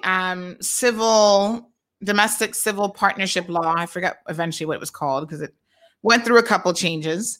You are able to get legally joined together without actually getting married. So it's kind of like getting married, but not really. But it's still a legal process, and you still have to know what you're doing. And Ms. Joy is the expert in terms of that. And there are benefits that you can get now when you enter into a civil partnership. So the civil partnership law is there for you. And it's not just to benefit same-sex couples, by the way. There are those of you who, I don't know why, you may not believe in marriage, but you might believe in a civil partnership. You've been living with somebody for donkey years. You're like, let's just enter into a civil partnership because it does offer you some protections, especially when it comes to assets and that sort of thing, benefits. Heaven forbid the person passes away and whatever, right? And it allows you to make some decisions, I think, on their behalf in terms of like health. So Miss Doreen says, I'm watching with you all. Thank you, Miss Doreen. Evelyn says, good morning to Alric. Senor Alric is here in the house, folks. Thursday is normally his day to pop in. Some days, he has a lot to say. Alric, how has your New Year been? New Year has been good. So what we've been focusing on over the past 2 weeks is voter registration. Yes. So over the past couple of days, we've gone through a lot of the big apartment complexes on South Sound Road, being San Sebastian, Plantation, Chimes, Windsor Lakes, Palms. So the purpose of this exercise is to make sure that if there are any individuals within the household who are not registered, that we bring those registration forms to their homes and assist them with their paperwork to get registered. Or if they have changed their occupation or address, we also bring those forms. So there's 5 of us in our team that is going around house to house. And today we'll be going to Denham Thompson and probably Flowers Apartments. So, and then this will continue on Friday, Saturday, and Sunday. So we'll be trying to get to almost every home in Georgetown South, trying to make sure that people are reminded of their entitlement to register to vote and get their names on the register for the next elections. I mean, Sandy, you'd be so surprised that there are people who have a status letter who think that they can't vote. So it's very interesting. So we came across this issue this week because we were explaining that if you want to register and you have a status letter, what you have to submit is a copy of the status letter, a copy of your ID, and your birth certificate. This one couple was very surprised because the lady didn't know that she could submit her status letter and other documents in order to register to vote. And I was very surprised that this information is not communicated in a way that everyone understands their entitlement to register to vote. I think Caymanians understand their entitlement to vote under the Constitution, but it seems like new Caymanians are unaware, or some new Caymanians are unaware that once they have that status letter and their other documentation in place, that they can register to vote. So I wonder if you, I see you just shared on your screen the documentation required for different categories of people. Yes. That is so important because it seems that there's some people who are unaware. So part of this exercise we're doing is to remind people that yes, you do have that entitlement. You know, if you are in one of those categories you just shared. We want as many people as possible on the voter registration list because people say that they want to see a change. Mm-hmm. In order for you to see a change, then you have to be a part of the process. So if you want someone to represent your interests, then you need to first put your name on that registration list to put yourself in a position to support that person who supports your interests. If you don't put your name on the list, and if you don't show up at the polls on election day, what's going to happen is someone else is going to choose the representative for you. And I can't stress that enough. Someone else is going to choose your representative for you. So it's very important that people, number one, register to vote, put their name on the register, and all of your documentation. So number one, your documentation can be found on elections.ky. Mm-hmm. So you go to forms, and it's form 4. That's the voter registration form. Yep. And the documents that are required are the ones you just shared on your screen. It's a very straightforward process. Once you have your documents together and your completed form, you can simply email them into info@elections.ky. Very straightforward. And I mean, to be honest, there's not a whole lot of documents that are required. In most instances, it's like 3 things. So it seems like a very straightforward process. It is very straightforward, Sandy. And one of the things that we found going around as a team in Georgetown South is that some young people feel discouraged. Mm-hmm. They feel let down by their government. They feel like, the same thing's going to happen every 4 years because you have special interests who are in control of the government. So there are a lot of young people in Cayman that, they're very smart. They want a future in Cayman, but the way the government has been run over the years doesn't seem to look out for our young people. You look at property, for example. An affordable home these days, a new affordable home is going to run you around $300,000. Mm-hmm. Imagine a young person that probably didn't go to university or didn't go to a trade school and so can't command a high salary. Can you imagine the difficulty in them qualifying for a home for $300,000?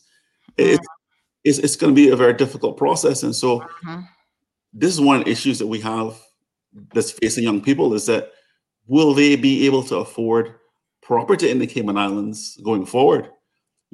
I wonder if it's the plan of the government to create some 10-story ghettos, like you see in other countries. They have these areas they call the projects in other countries where poor people live. I want a plan for our young people because, my plan would be to see that there is equality of opportunity in this country.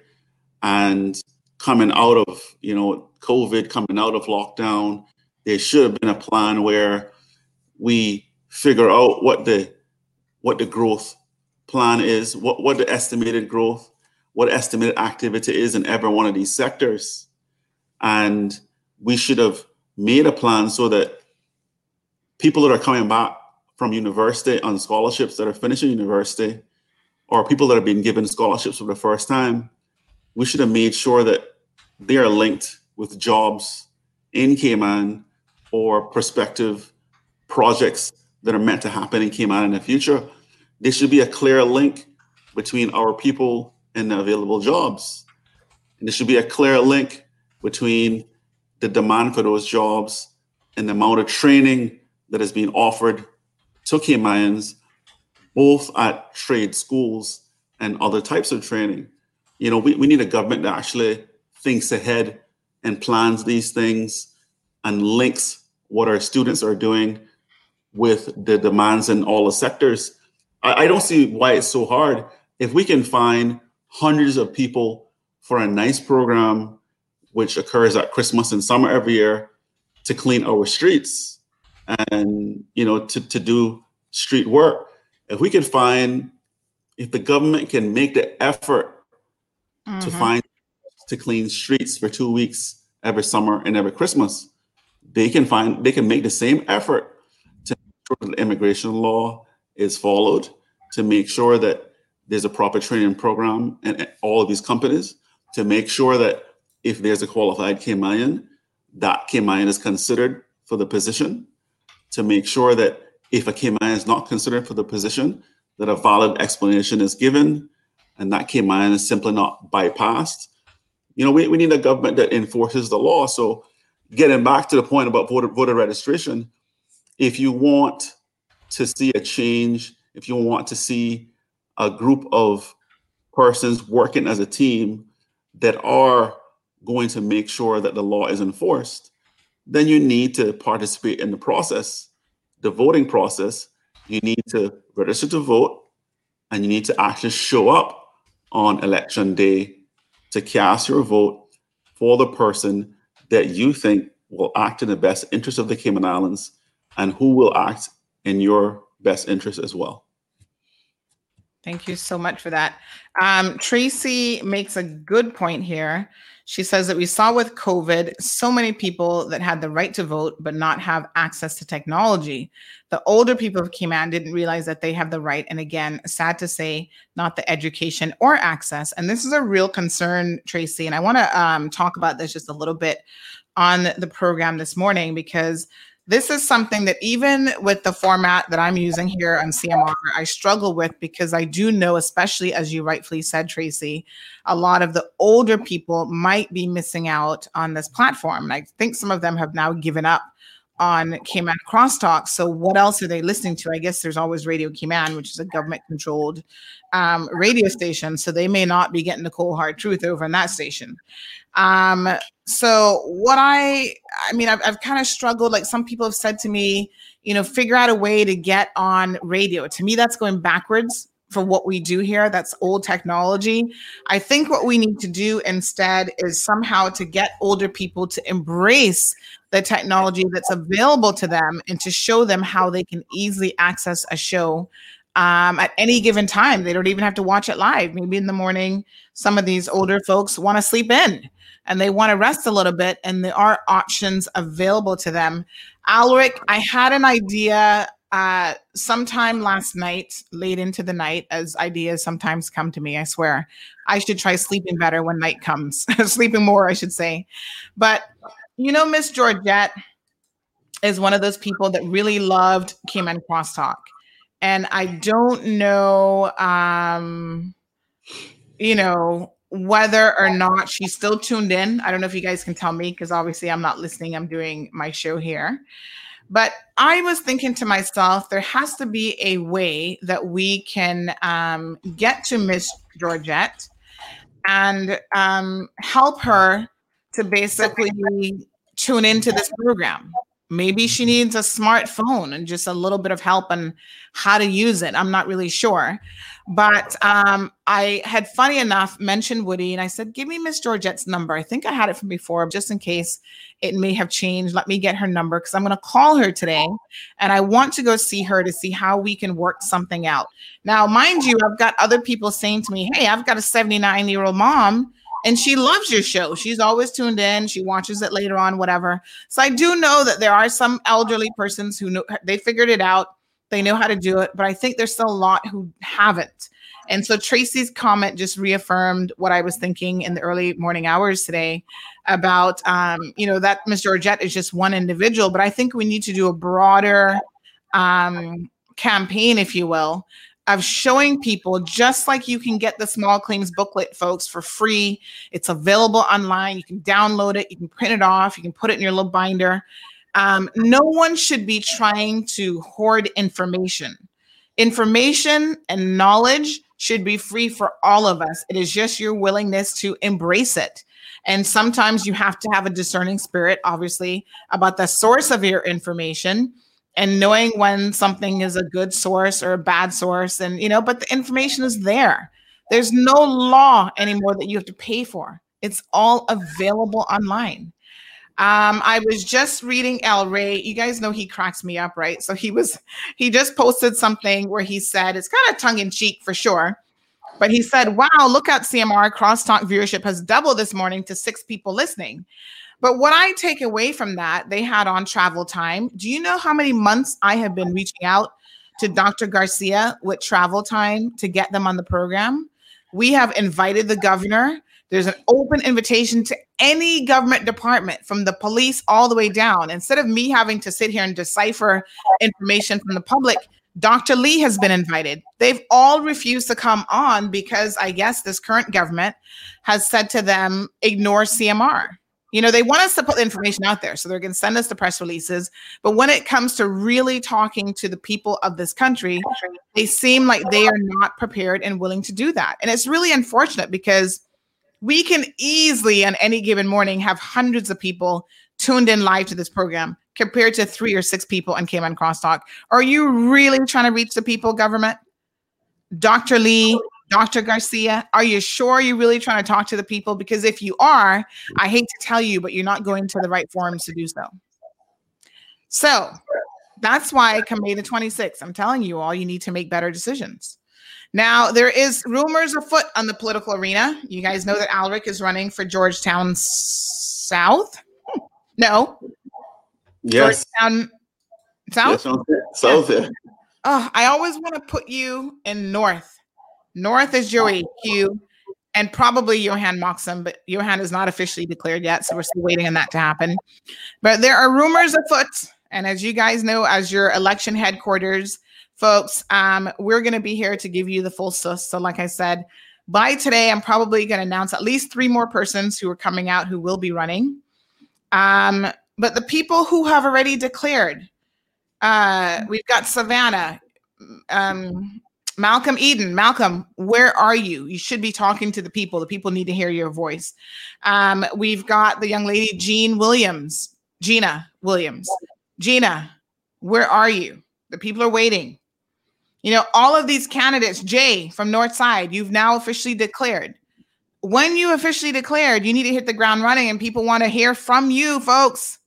I'm telling you, you're doing yourself a real disservice by waiting until nomination day to let the people start hearing from you. We get that nothing is official until nomination day, which, by the way, Alric, when is nomination day?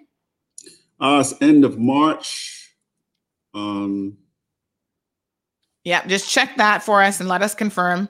So we get that, nothing is concrete until nomination day. When they pay their $1,000, they're ready to go. But in the meantime, the people still trying to figure out who the heck you are, especially if you've never been involved in the community before. They want to put you to the test. They would like to hear what topics and issues are important to you and what your vision is for this country. What kind of Cayman Islands do you envision? Because I sure hope to God that your vision of this country is different than this. Tell me the truth now. If your vision is no different than this, then we don't want you come May 2021. You're getting 3 months severance pay, even if you don't get elected. That law's already passed, folks. This is on the back of the hardworking people of this country. We were talking about scammers this morning at the beginning of the show, and I wonder if some of these politicians are not the biggest scammers ever. They get convicted of assaulting women. They continue to get pension, full health insurance, salaries, expenses paid, another $5,000 for the management of their offices, staff. They get to live a luxurious life by all accounts. And meanwhile, you and I are out here hustling 24/7 just to keep the lights on. And there they are sitting on the beach. Cheers, Mac. We did it again. with the money bag and the pot of gold, and there's a poor little victim who was assaulted viciously, unprovoked, in the background, crying her tears out for some real justice. Nomination day, Alric? What I'll do is it's 31st of March. Okay. I'm going to email you the program so you can share it with your viewers. Okay. I'll send that to you right now so everyone can see the full program. Beulah wants to know what options do people have if they're disabled and can't go out to vote. Miss Beulah, give me 1 minute, because the elections office is also another office that we have reached out to. And they have not responded. Mr. Franz Manderson, we have spoken to him, and we have requested a response to our email for an invite from the elections office. And we have not yet had that. And that was last year. I'm getting so sick and tired of, by the way, let me just go back. Let me go back. Elections office has been invited. We have sent questions to the, let me just see. We've sent questions to the travel time people, which have remained unanswered. They claimed that they needed to get legal advice to answer questions. Let me just see if I can follow up on that, because we're still waiting.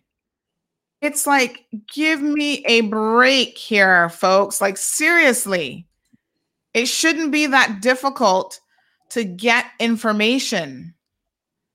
We'll follow up with GIS to see if they ever got the legal advice that they were looking for, and when we could potentially expect an answer. I mean, this has been months and months and months and months that this question was actually sent through, and nothing yet. Yeah. Still nothing. I mean, it's disheartening. You know what I mean? Let me just see if I can get a fix on when we might actually hear from them in that regard. So there's a lot of questions out there, folks. There are definitely a lot of concerns that we have.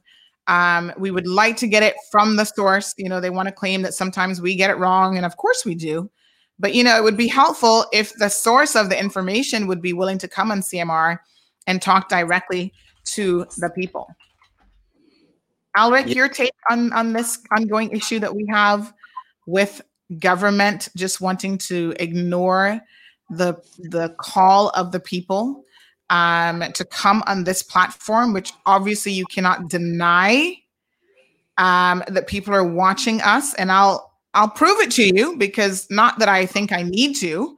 And some of you may be thinking to yourselves that this is a recent event, but in fact, our numbers, so this is Alric, he makes me chuckle, basically saying again that now this morning they had all of 6 people tuned into the show.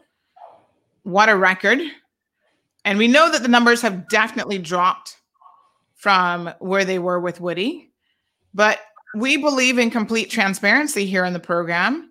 And if we had to be honest, even the numbers with Woody, we were often tripling, quadrupling, and sometimes 5 times the number of viewers on a daily basis. And I'm not telling you guys this in order to toot my own horn. I'm only saying this to you because it's the truth, number one. And if government is minded to really reach the people of this country, here are our numbers. We don't look at these videos that we just share, like the short videos, but look at this video that we did about vaccine updates and Caribbean Connection Wednesdays. That was a week ago, 4.3 thousand views. The one with the National Trust tenant, 7.2 thousand views. The day that we were there when the vaccines came out for the BA flight, over 16,000 views. You know, and our programs go over 2 hours and people are watching it. 4.4 thousand views. The one about the Legislative Assembly ripping us off and taking our hard-earned money, paying themselves severance pay. That one had almost 4,500 views. And then you can do this check yourself. You can go and Cayman Crosstalk and you can see for yourself. I mean, obviously their numbers have dropped now. They're barely getting 400 people. One day she had 1.6. I'm not sure what the topic was that day, but she did okay that day. The day before, 700 views. The day before that, 394, 411. So no one's watching is the bottom line anymore for sure.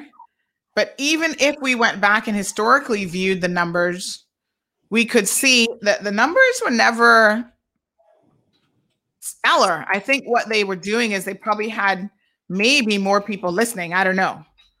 Because you cannot, for the record, you cannot monitor how many people you actually have listening to a radio station. Nobody can tell you that they are the number one listened radio station or radio content, because in fact, there is no effective way of managing or of verifying that information. So when people tell you that, that is simply a marketing ploy. So again, let me show you, because I believe in sharing information with the people. And there's absolutely no reason why the people should not have access to full information. You can go to Cayman Crosstalk. This is their Facebook page. So you can click on home. And then if you go under more, you have the option to select videos. And then it's going to show you, when you do that, just the videos. And then you can scroll down and it tells you this morning she had 193 people so far. The good thing about Facebook is people can go back, so that'll probably increase. But it'll show you the actual numbers. Let me increase this because I don't think this is even at 100%. You probably can't see that very well. So let's enlarge it. Right? The numbers don't lie. Facebook actually does a stellar job, folks, of sharing analytical information with anybody. So a week ago, she had 400 views. The day that she had the governor on, only 395 views. The governor normally pulls a lot of people, so I was shocked by that. But, you know, it is what it is. One day here. Let me just kill that pop-up. So, folks, you can check it out for yourself. But even 4 weeks ago, 604 views. One day they had 1,000 views, 807 views, 743 views, 700. So the average was between maybe 600-700 people. These pop-ups keep coming up. You can go back forever and look at the numbers. And then to test what I'm telling you. So I'm not sure who this person was that day. Is that a politician? The head looks like, I think that's Alva actually. 492 views the day that Alva was on. You know, none of these are particularly impressive. But let's go to Cayman Island Road. And you can do the exact same thing, folks. Just go to Cayman Mall Road. There it is. Keep in mind that they have at least 10,000 more likes than we do. So they have more people that their content should reach on the Compass side, I should say. And you come down the page. Again, you click on more. You go to videos. And so my question for the government is, how genuine are you really about reaching the people in this country? Well, this video was an anomaly. This video had over close to 90,000 views. But we don't count these videos when we're looking at this because that's just a fun video, right? So we're talking about just the talk show videos. And you'll see, again, a stark difference. Yesterday, we had 6.7 thousand views on the Scammer Alert Show. That was on, this one was Wednesday morning. So this one, I think, would have been Tuesday night. Tuesday night, yes. 6.7 thousand views for that show. This was Tuesday morning. We had 5.7 thousand. Monday show, 4.9 thousand. The right-of-way dispute, over 13,000 people have viewed that. Let me zoom out just a tad here. So this is the cold, hard truth, folks. People don't have to tell you anything. Sabrina's video, 12.4 thousand views. You guys are very interested in hearing from Sabrina. We talked about the vaccine, 3.8 thousand. So your take on this, Alric. What do we have to do here at CMR to get government to understand that the people are waiting to hear directly from them? Sandy, the people are waking up. One of the reasons that people are waking up in Cayman is that COVID-19, the lockdown, that all brought people to the bottom. You know, I was telling someone the other night that COVID-19 is not like Hurricane Ivan. Hurricane Ivan, we know how to get around. We know how to rebuild. COVID-19, we didn't know anything about this virus. There was a lot of uncertainty. People were in fear, and the government played on that fear. So to get to the point here, people are waking up. People are realizing that the government is deliberately creating a negative picture of media and who can be relied on in the media. So basically, if the government is advertising with you and you're making money from the government, you're probably unlikely to take a negative lean or negative stance towards the government. What has happened here is, let's look at the different areas. In Parliament, when we hear the speeches from the ministers in Parliament, we hear things like this online media blog and their guests are talking foolishness, they're talking rubbish. That is not the way to refer to transparent media that is engaged in the public. Cayman Mall Road is engaged in the public. From young to old, listen to Cayman Mall Road, whether or not they admit it in public. There are a lot of people who listen to Cayman Mall Road, but won't say that they do. And they listen because, number one, Cayman Mall Road gets it first. Cayman Mall Road tells it exactly how it is, tells the story how it is. It doesn't tell a story in the favor of any particular person and try to spin the story a different way. It tells the story how it is. And that's what the government is afraid of. The government is afraid of the truth getting to the people. And the people only want the truth. The people want to know who it is that is governing them. So that's number one. You see that those negative comments towards the media from our own politicians within Parliament that is discouraging people from speaking out, that is driving fear into people. Number two, we see that, you know, some of the media has now gone online, and now you have to subscribe. So not everyone has access to Wi-Fi or internet. I know that because when we went through helping people during the lockdown, we found many people who didn't have Wi-Fi, didn't have internet, and that's what caused kids to not be able to participate in their schoolwork. And that's why we also try to assist with the laptops and work with other people to make sure children had those laptops and had internet access. So we have segments of the population that now that some media is online, only available online, some people are unable to access that. Of course, that's easily resolved if the government would just ensure that internet is more affordable, or internet in poor communities is provided. If reasonable Wi-Fi access or free Wi-Fi access is provided in some poor communities, we would have wider access to some of the online media, and that would resolve some of the issues that some of the online media platforms are experiencing. The other issue is that some people aren't aware of their constitutional right of freedom of expression. This should be encouraged rather than discouraged. So if you're watching this show, you need to understand that you do have a constitutional right of freedom of expression, and you should express your views. And then the other issue we have is when we come to the largest voting bloc in this country, the civil servants. It's like the civil servants are being shut down. Like, you, as a civil servant, it seems like you can't even like a post. I mean, my view is that civil servants should be allowed to express their opinion as long as it's not revealing confidential information about their particular ministry that they work in. Otherwise, I think civil servants should be free to express their public opinion, free to support any candidate that they want.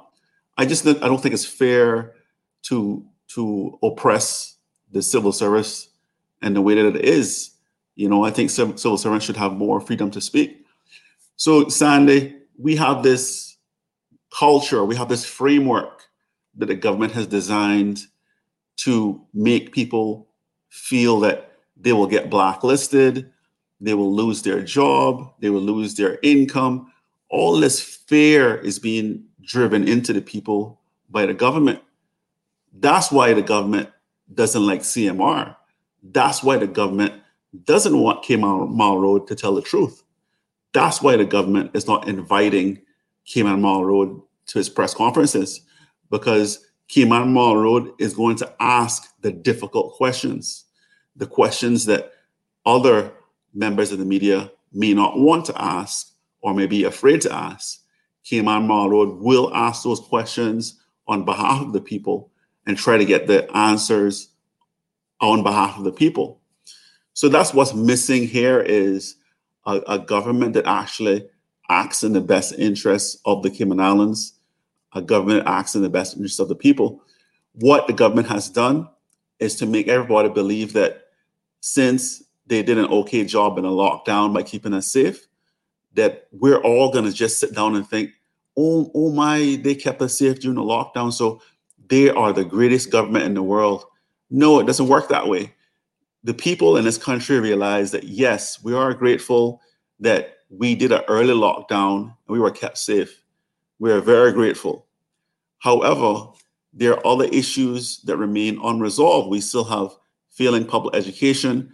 We still have environmental laws that are not enforced or ignored. Look at the Little Law, for example, $500 and 6 months in jail. It's just never enforced. The government doesn't see it as a priority. We have the reopening of our industries, and we still have a lot of Caymanians who are unemployed. We have Caymanians that are now working less hours. For example, Caymanians working in hotels that are working 2 days a week rather than 6 days a week or 5 days a week, and they can't live off of that 2 days a week income. Meanwhile, you have the government saying, we need global talent in this country. Yes, we do need global talent, but Caymanians talented too. So you should be looking to grow your own human capital also in order to contribute to your economy, in order to fill those jobs in your economy. That's where your focus should be also, not just focus on getting as many people as possible in from overseas. We need all people working together, but we also need to ensure that we have a government that is setting out a plan that will involve reskilling, retooling, retraining, and ongoing training for Caymanians so that they're skilled not just at a traditional education level, but also the trade school education level. We need to involve our people in this reopening process. We can't just reopen just for the sake of getting as many work permit fees as possible and then ignoring Caymanians.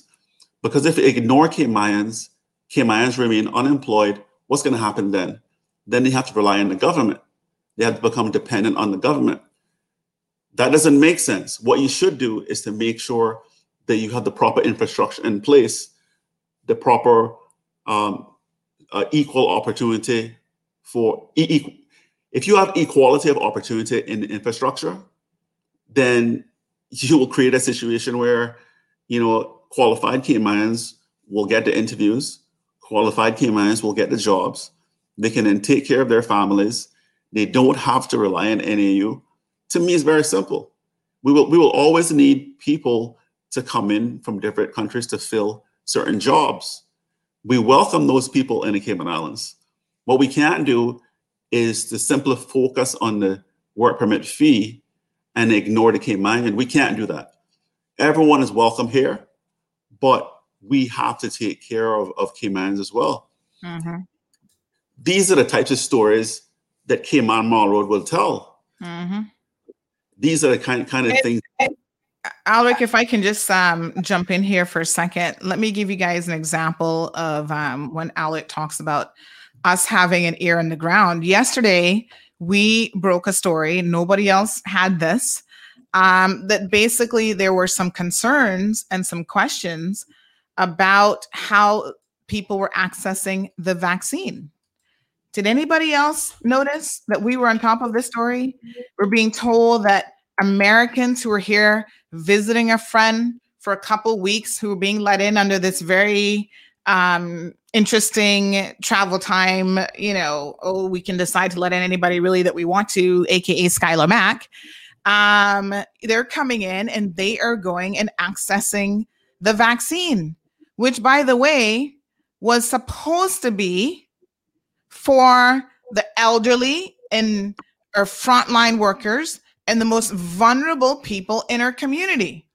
So I was very upset from the day before to hear and to understand that there were no protocols in place to properly monitor who was getting the vaccine. Anybody could walk in and say, oh, yeah, I need it. I have an illness. Lawyers, students I heard from private schools were walking in and getting it done.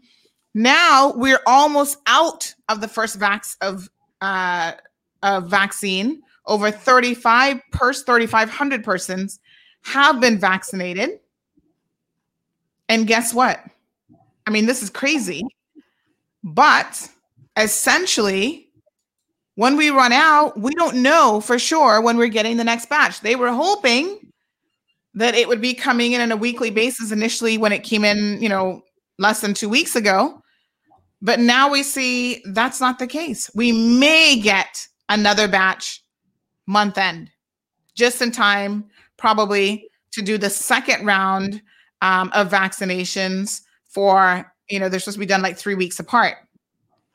Now, isn't that crazy? And we were on top of that story. And as a result of us reaching out to the HSA about this concern and being on top of the story, we were then able to see some immediate action taken where the HSA said, right, yes, perhaps we could tighten up the process. And it was immediately tightened up with people now having IDs checked, because there were questions even, folks, about, IDs are not being checked. So you don't even know if this person is actually 18 or of age. This is what someone said to us yesterday, that there were children, essentially, and there is a concern about, you have to be a certain age to actually be eligible for the vaccine. It's not intended for children, but they go to different private schools. I'm not going to call any by name, but I was told exactly what schools they go to, and they were showing up. So now the HSA has put a few more people, they said, because people were, quote unquote, wiggling in past security. So there may be some truth to what we're saying. But we know that there was some truth to what we're saying. Somebody else shared the following. The other thing is the vaccine card. What a joke. I was not asked for ID and was offered a blank one for me to fill in myself 3 times after I already had one. I could give them to anybody, or just make copies and hand them out. Now, as a direct result of CMR providing that information to the powers that be at the HSA, they will be asking for ID for all persons. I mean, I'm a bit surprised, to be honest, that would not have been the protocol, because I could walk in, well, not me personally, because everybody knows me, unfortunately. But, if I was somebody else, I could walk in and say, my name is Jane Doe, and they wouldn't know if I'm Jane Doe or Jane Smith or Jane Ebanks. So there should have been protocols in place where IDs were always being checked. How the hell do you know who's actually getting the vaccine? It's an honor system. And the management of the HSA said, yes, we do expect people to be honest. Trust me, people are not honest. We've been talking about scammers for days. Some people are inherently dishonest. And the same way they can come in here and take advantage of our travel time protocols and quarantine restrictions, they will take advantage of the access to the vaccine. Think about it. Say you're an American, right? And you are considering returning home soon, which I'm sure you have to do. Even if you're one of these concierge people that we were talking about, where you come here just because you have $100,000 in the bank, get the vaccine in the Cayman Islands, return to the US, and you feel like you're good. Because getting the vaccine in America is no easy feat at this particular time. That takes some serious maneuvering, folks. And so that maneuvering, you no longer have to worry about, because you have just taken the vaccine. I heard people going all the way up to North Side yesterday to jump in line ahead of people. Now, that's wrong. If you're not in a priority category and other people are, by all means, seriously, don't do it. And not long after that story came out, I must say I want to take my hat off to the governor, because he is very responsive. He then posted on his social media page asking people to please refrain from, well, he just basically told them to be patient. Like, you've got to be patient. Over 3,500 people have been vaccinated. But he said, listen, this is a great start to a roll-up program, but we await confirmation from the UK of our next batch. So we don't even know when it's coming. He says, as you see here, hopefully by the end of the month. Did you get anyone to come on the show to explain how this vaccine works, given that there's a second strain of COVID-19 in the UK? We invited Dr. Lee, and we got nothing but excuses, Alric. We have, as a matter of fact, just sent him another message yet again this morning, his secretary, whoever this is that arranges his schedule, to say now that those excuses have passed, because, he was busy with the rollout and they were doing this, that, and the next thing last week. Now that those excuses are gone, we are still here waiting, and so are the people of this country, to have Dr. Lee on the program. So I've just replied back to them this morning, says, hey, still following up on the below, because we were told that, he's busy this week. And I said, he can come anytime, even next week would be fine. Yeah. Well, I have a great friend at HSA. If he would come on your show, the most honest person I know at the HSA is Keith Higgins. If you can get Mr. Higgins on your show, that would be a great show. Keith is very informative. He's professional and very honest. So if you can get that guy on your show, that would be a home run. Mm-hmm. Well, we would love to have anybody in the show who's in the know. So Dr. Garcia, elections office, the governor, Dr. Lee, anyone who is willing to come here and talk to the people straight and give them straight answers, we welcome. Anything else before we wrap up for today? Nothing. I think people want to know, what the plan is going forward with this reopening, because all we can hear is people, the government wants business as usual. Business as usual. What does it mean? Does it mean that we consider the lessons that we learned during the lockdown? During the lockdown, we had people that didn't have insurance, so they couldn't get the medication that they needed. We had people that were old and had to be reassessed by NAU. And so during that reassessment process, they didn't have any access to NAU and didn't have access to any health care.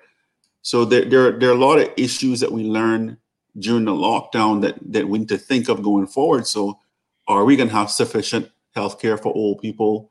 And, are we going to speed up the process for NAU?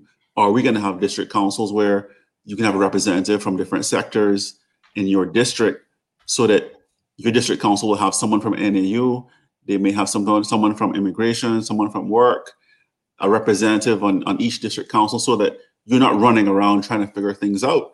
You just go to your council, you say what your concern is, the council deals with it and gets back to you as a smaller unit, rather than you running around trying to figure things out. So I think people in Cayman want to know what the plan is. Mm-hmm.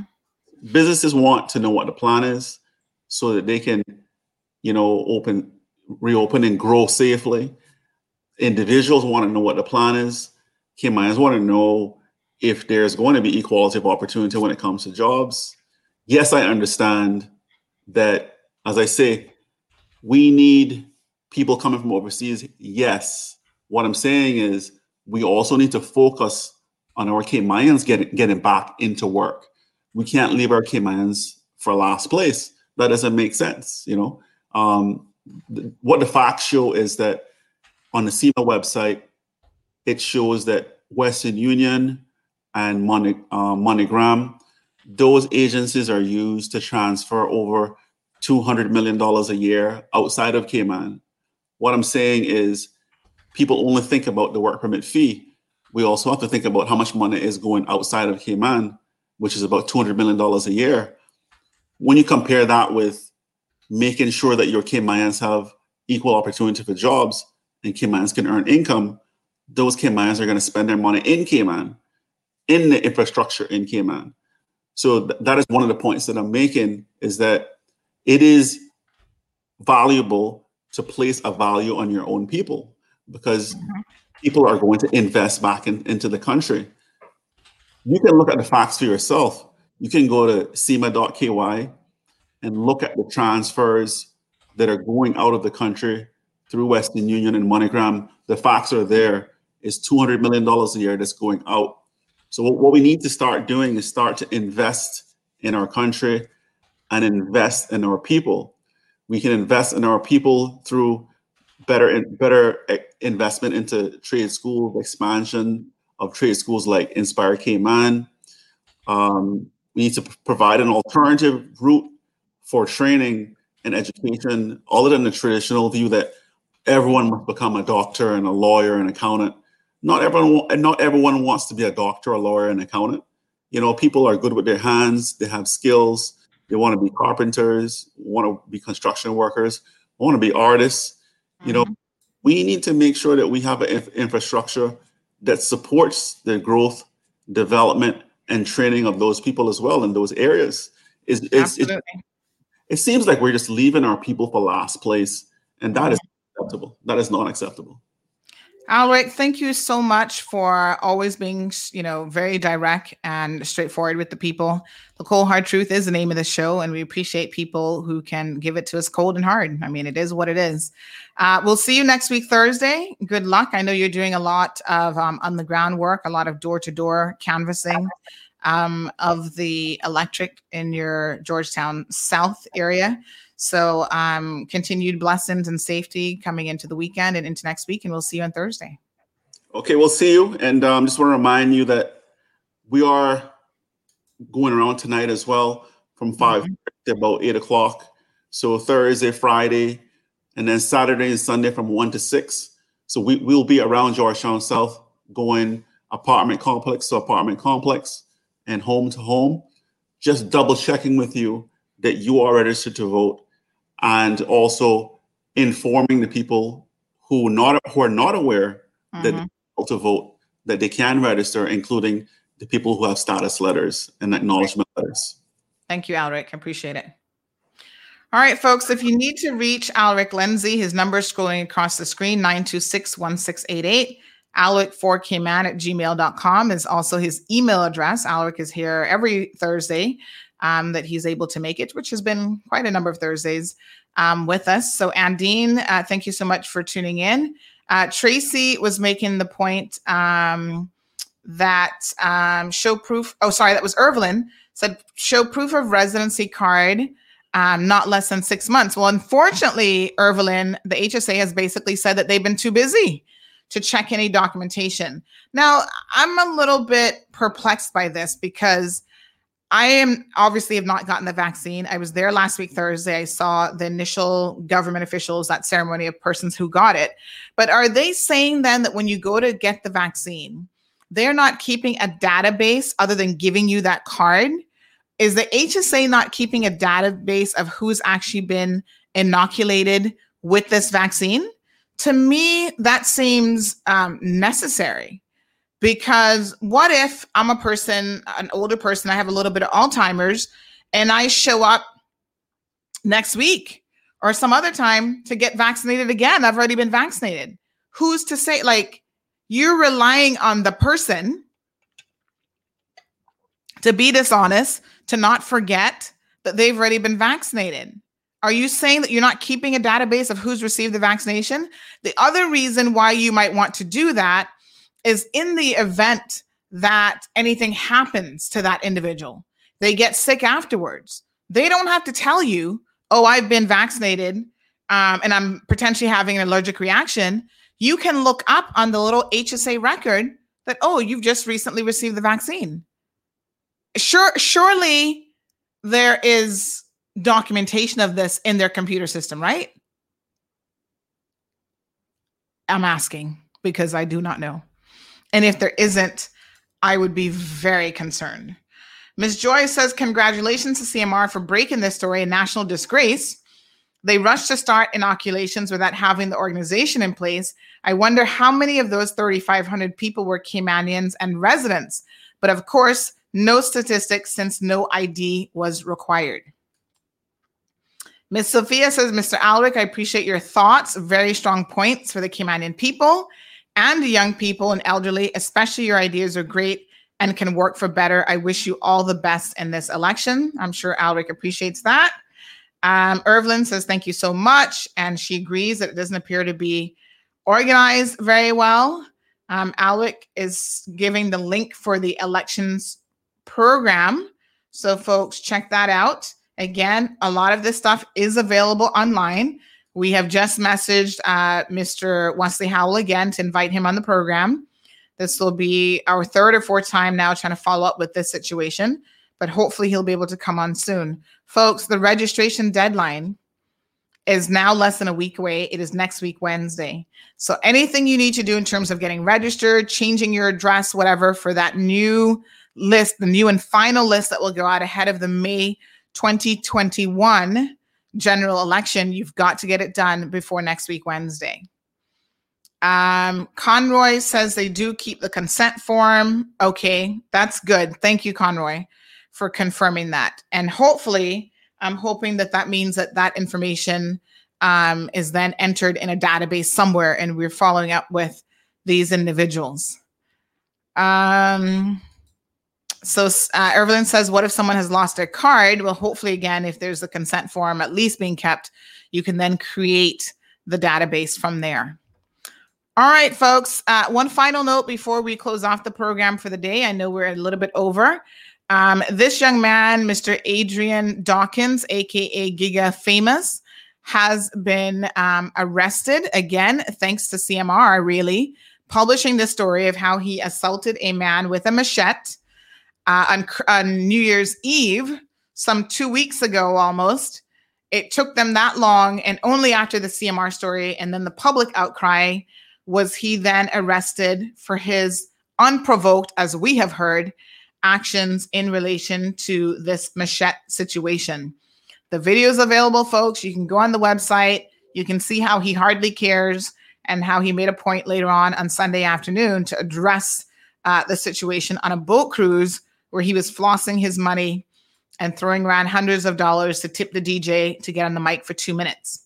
So Giga Famous has now been arrested by the RCIPS for assault, ABH, assault, causing bodily harm. The man has some injuries that I understand that even 2 weeks later, he is still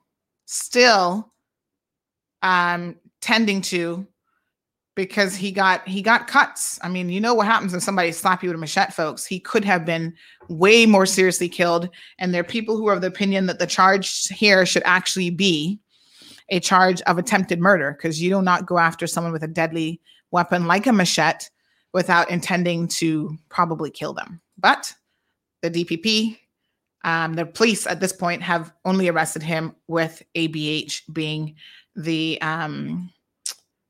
allegation, suspicion of ABH. He's not yet charged, and they say that their investigations are continuing. So that is the latest update on that. I know a lot of you were anxious to get some additional information. So, folks, that is all she wrote. I thank you guys so much for tuning into the program. Thank you, Ms. Joy, for the valuable information that you provided today. Thank you, Flora, Irvelyn, Tracy, Miss Sophia, everybody else, Andine. Big shout out to Andine. Thanks, everyone, for tuning in. And we are trying to be, your most reliable source of information, folks. Election season is here, and we are going to definitely we are your election headquarters. So far, we are the only ones who've been telling you what's going on. Now, here's a little tidbit for you. Rumor has it, and I'm saying rumor has it, Pon the Mall Road, that Woody DaCosta may be considering an electoral bid, and he might actually be looking at taking on the Honorable Alden McLaughlin. What do you guys think about that? Let's discuss it on Monday, because tomorrow I'm actually not going to be in the usual studio space. I have a special treat for you, though, so I want you to watch tomorrow. I can't tell you where I'm going yet, but we are going to be on location at a very important site location. Now, we may not have internet because the internet's spotty in that area. So I might not be able to live stream in the moment, but I want you guys to stay tuned, because you're going to be shocked and surprised to hear exactly where I'm at and what story I am following up for you. Because it's important that you guys are well informed and that you have the true information, regardless of what it is. So that's what I'm going to tease you with for now. Please stay tuned to tomorrow morning. Spread the news. We got a little something coming your way. Folks, have a beautiful and safe day. Thank you so much, Irvelyn. Thank you, Flora, for your vote of confidence. I really do appreciate your support, folks. It's you people, really, that make this the best show and the best news format. I love doing what I do. So, of course, I do it with a lot of heart. And we don't always get it right. And we're the first to correct it when we don't. And I just appreciate you guys hanging in there with us. So have a good day. And tomorrow, like I said, it won't be the usual show, but we got something special coming your way. Thank you for tuning in to another edition of The Cold Hard Truth. Make sure to check Facebook for showtimes and more information and the latest news at CaymanMarlRoad.com. Subscribe to our IG and Facebook pages to get the latest happenings.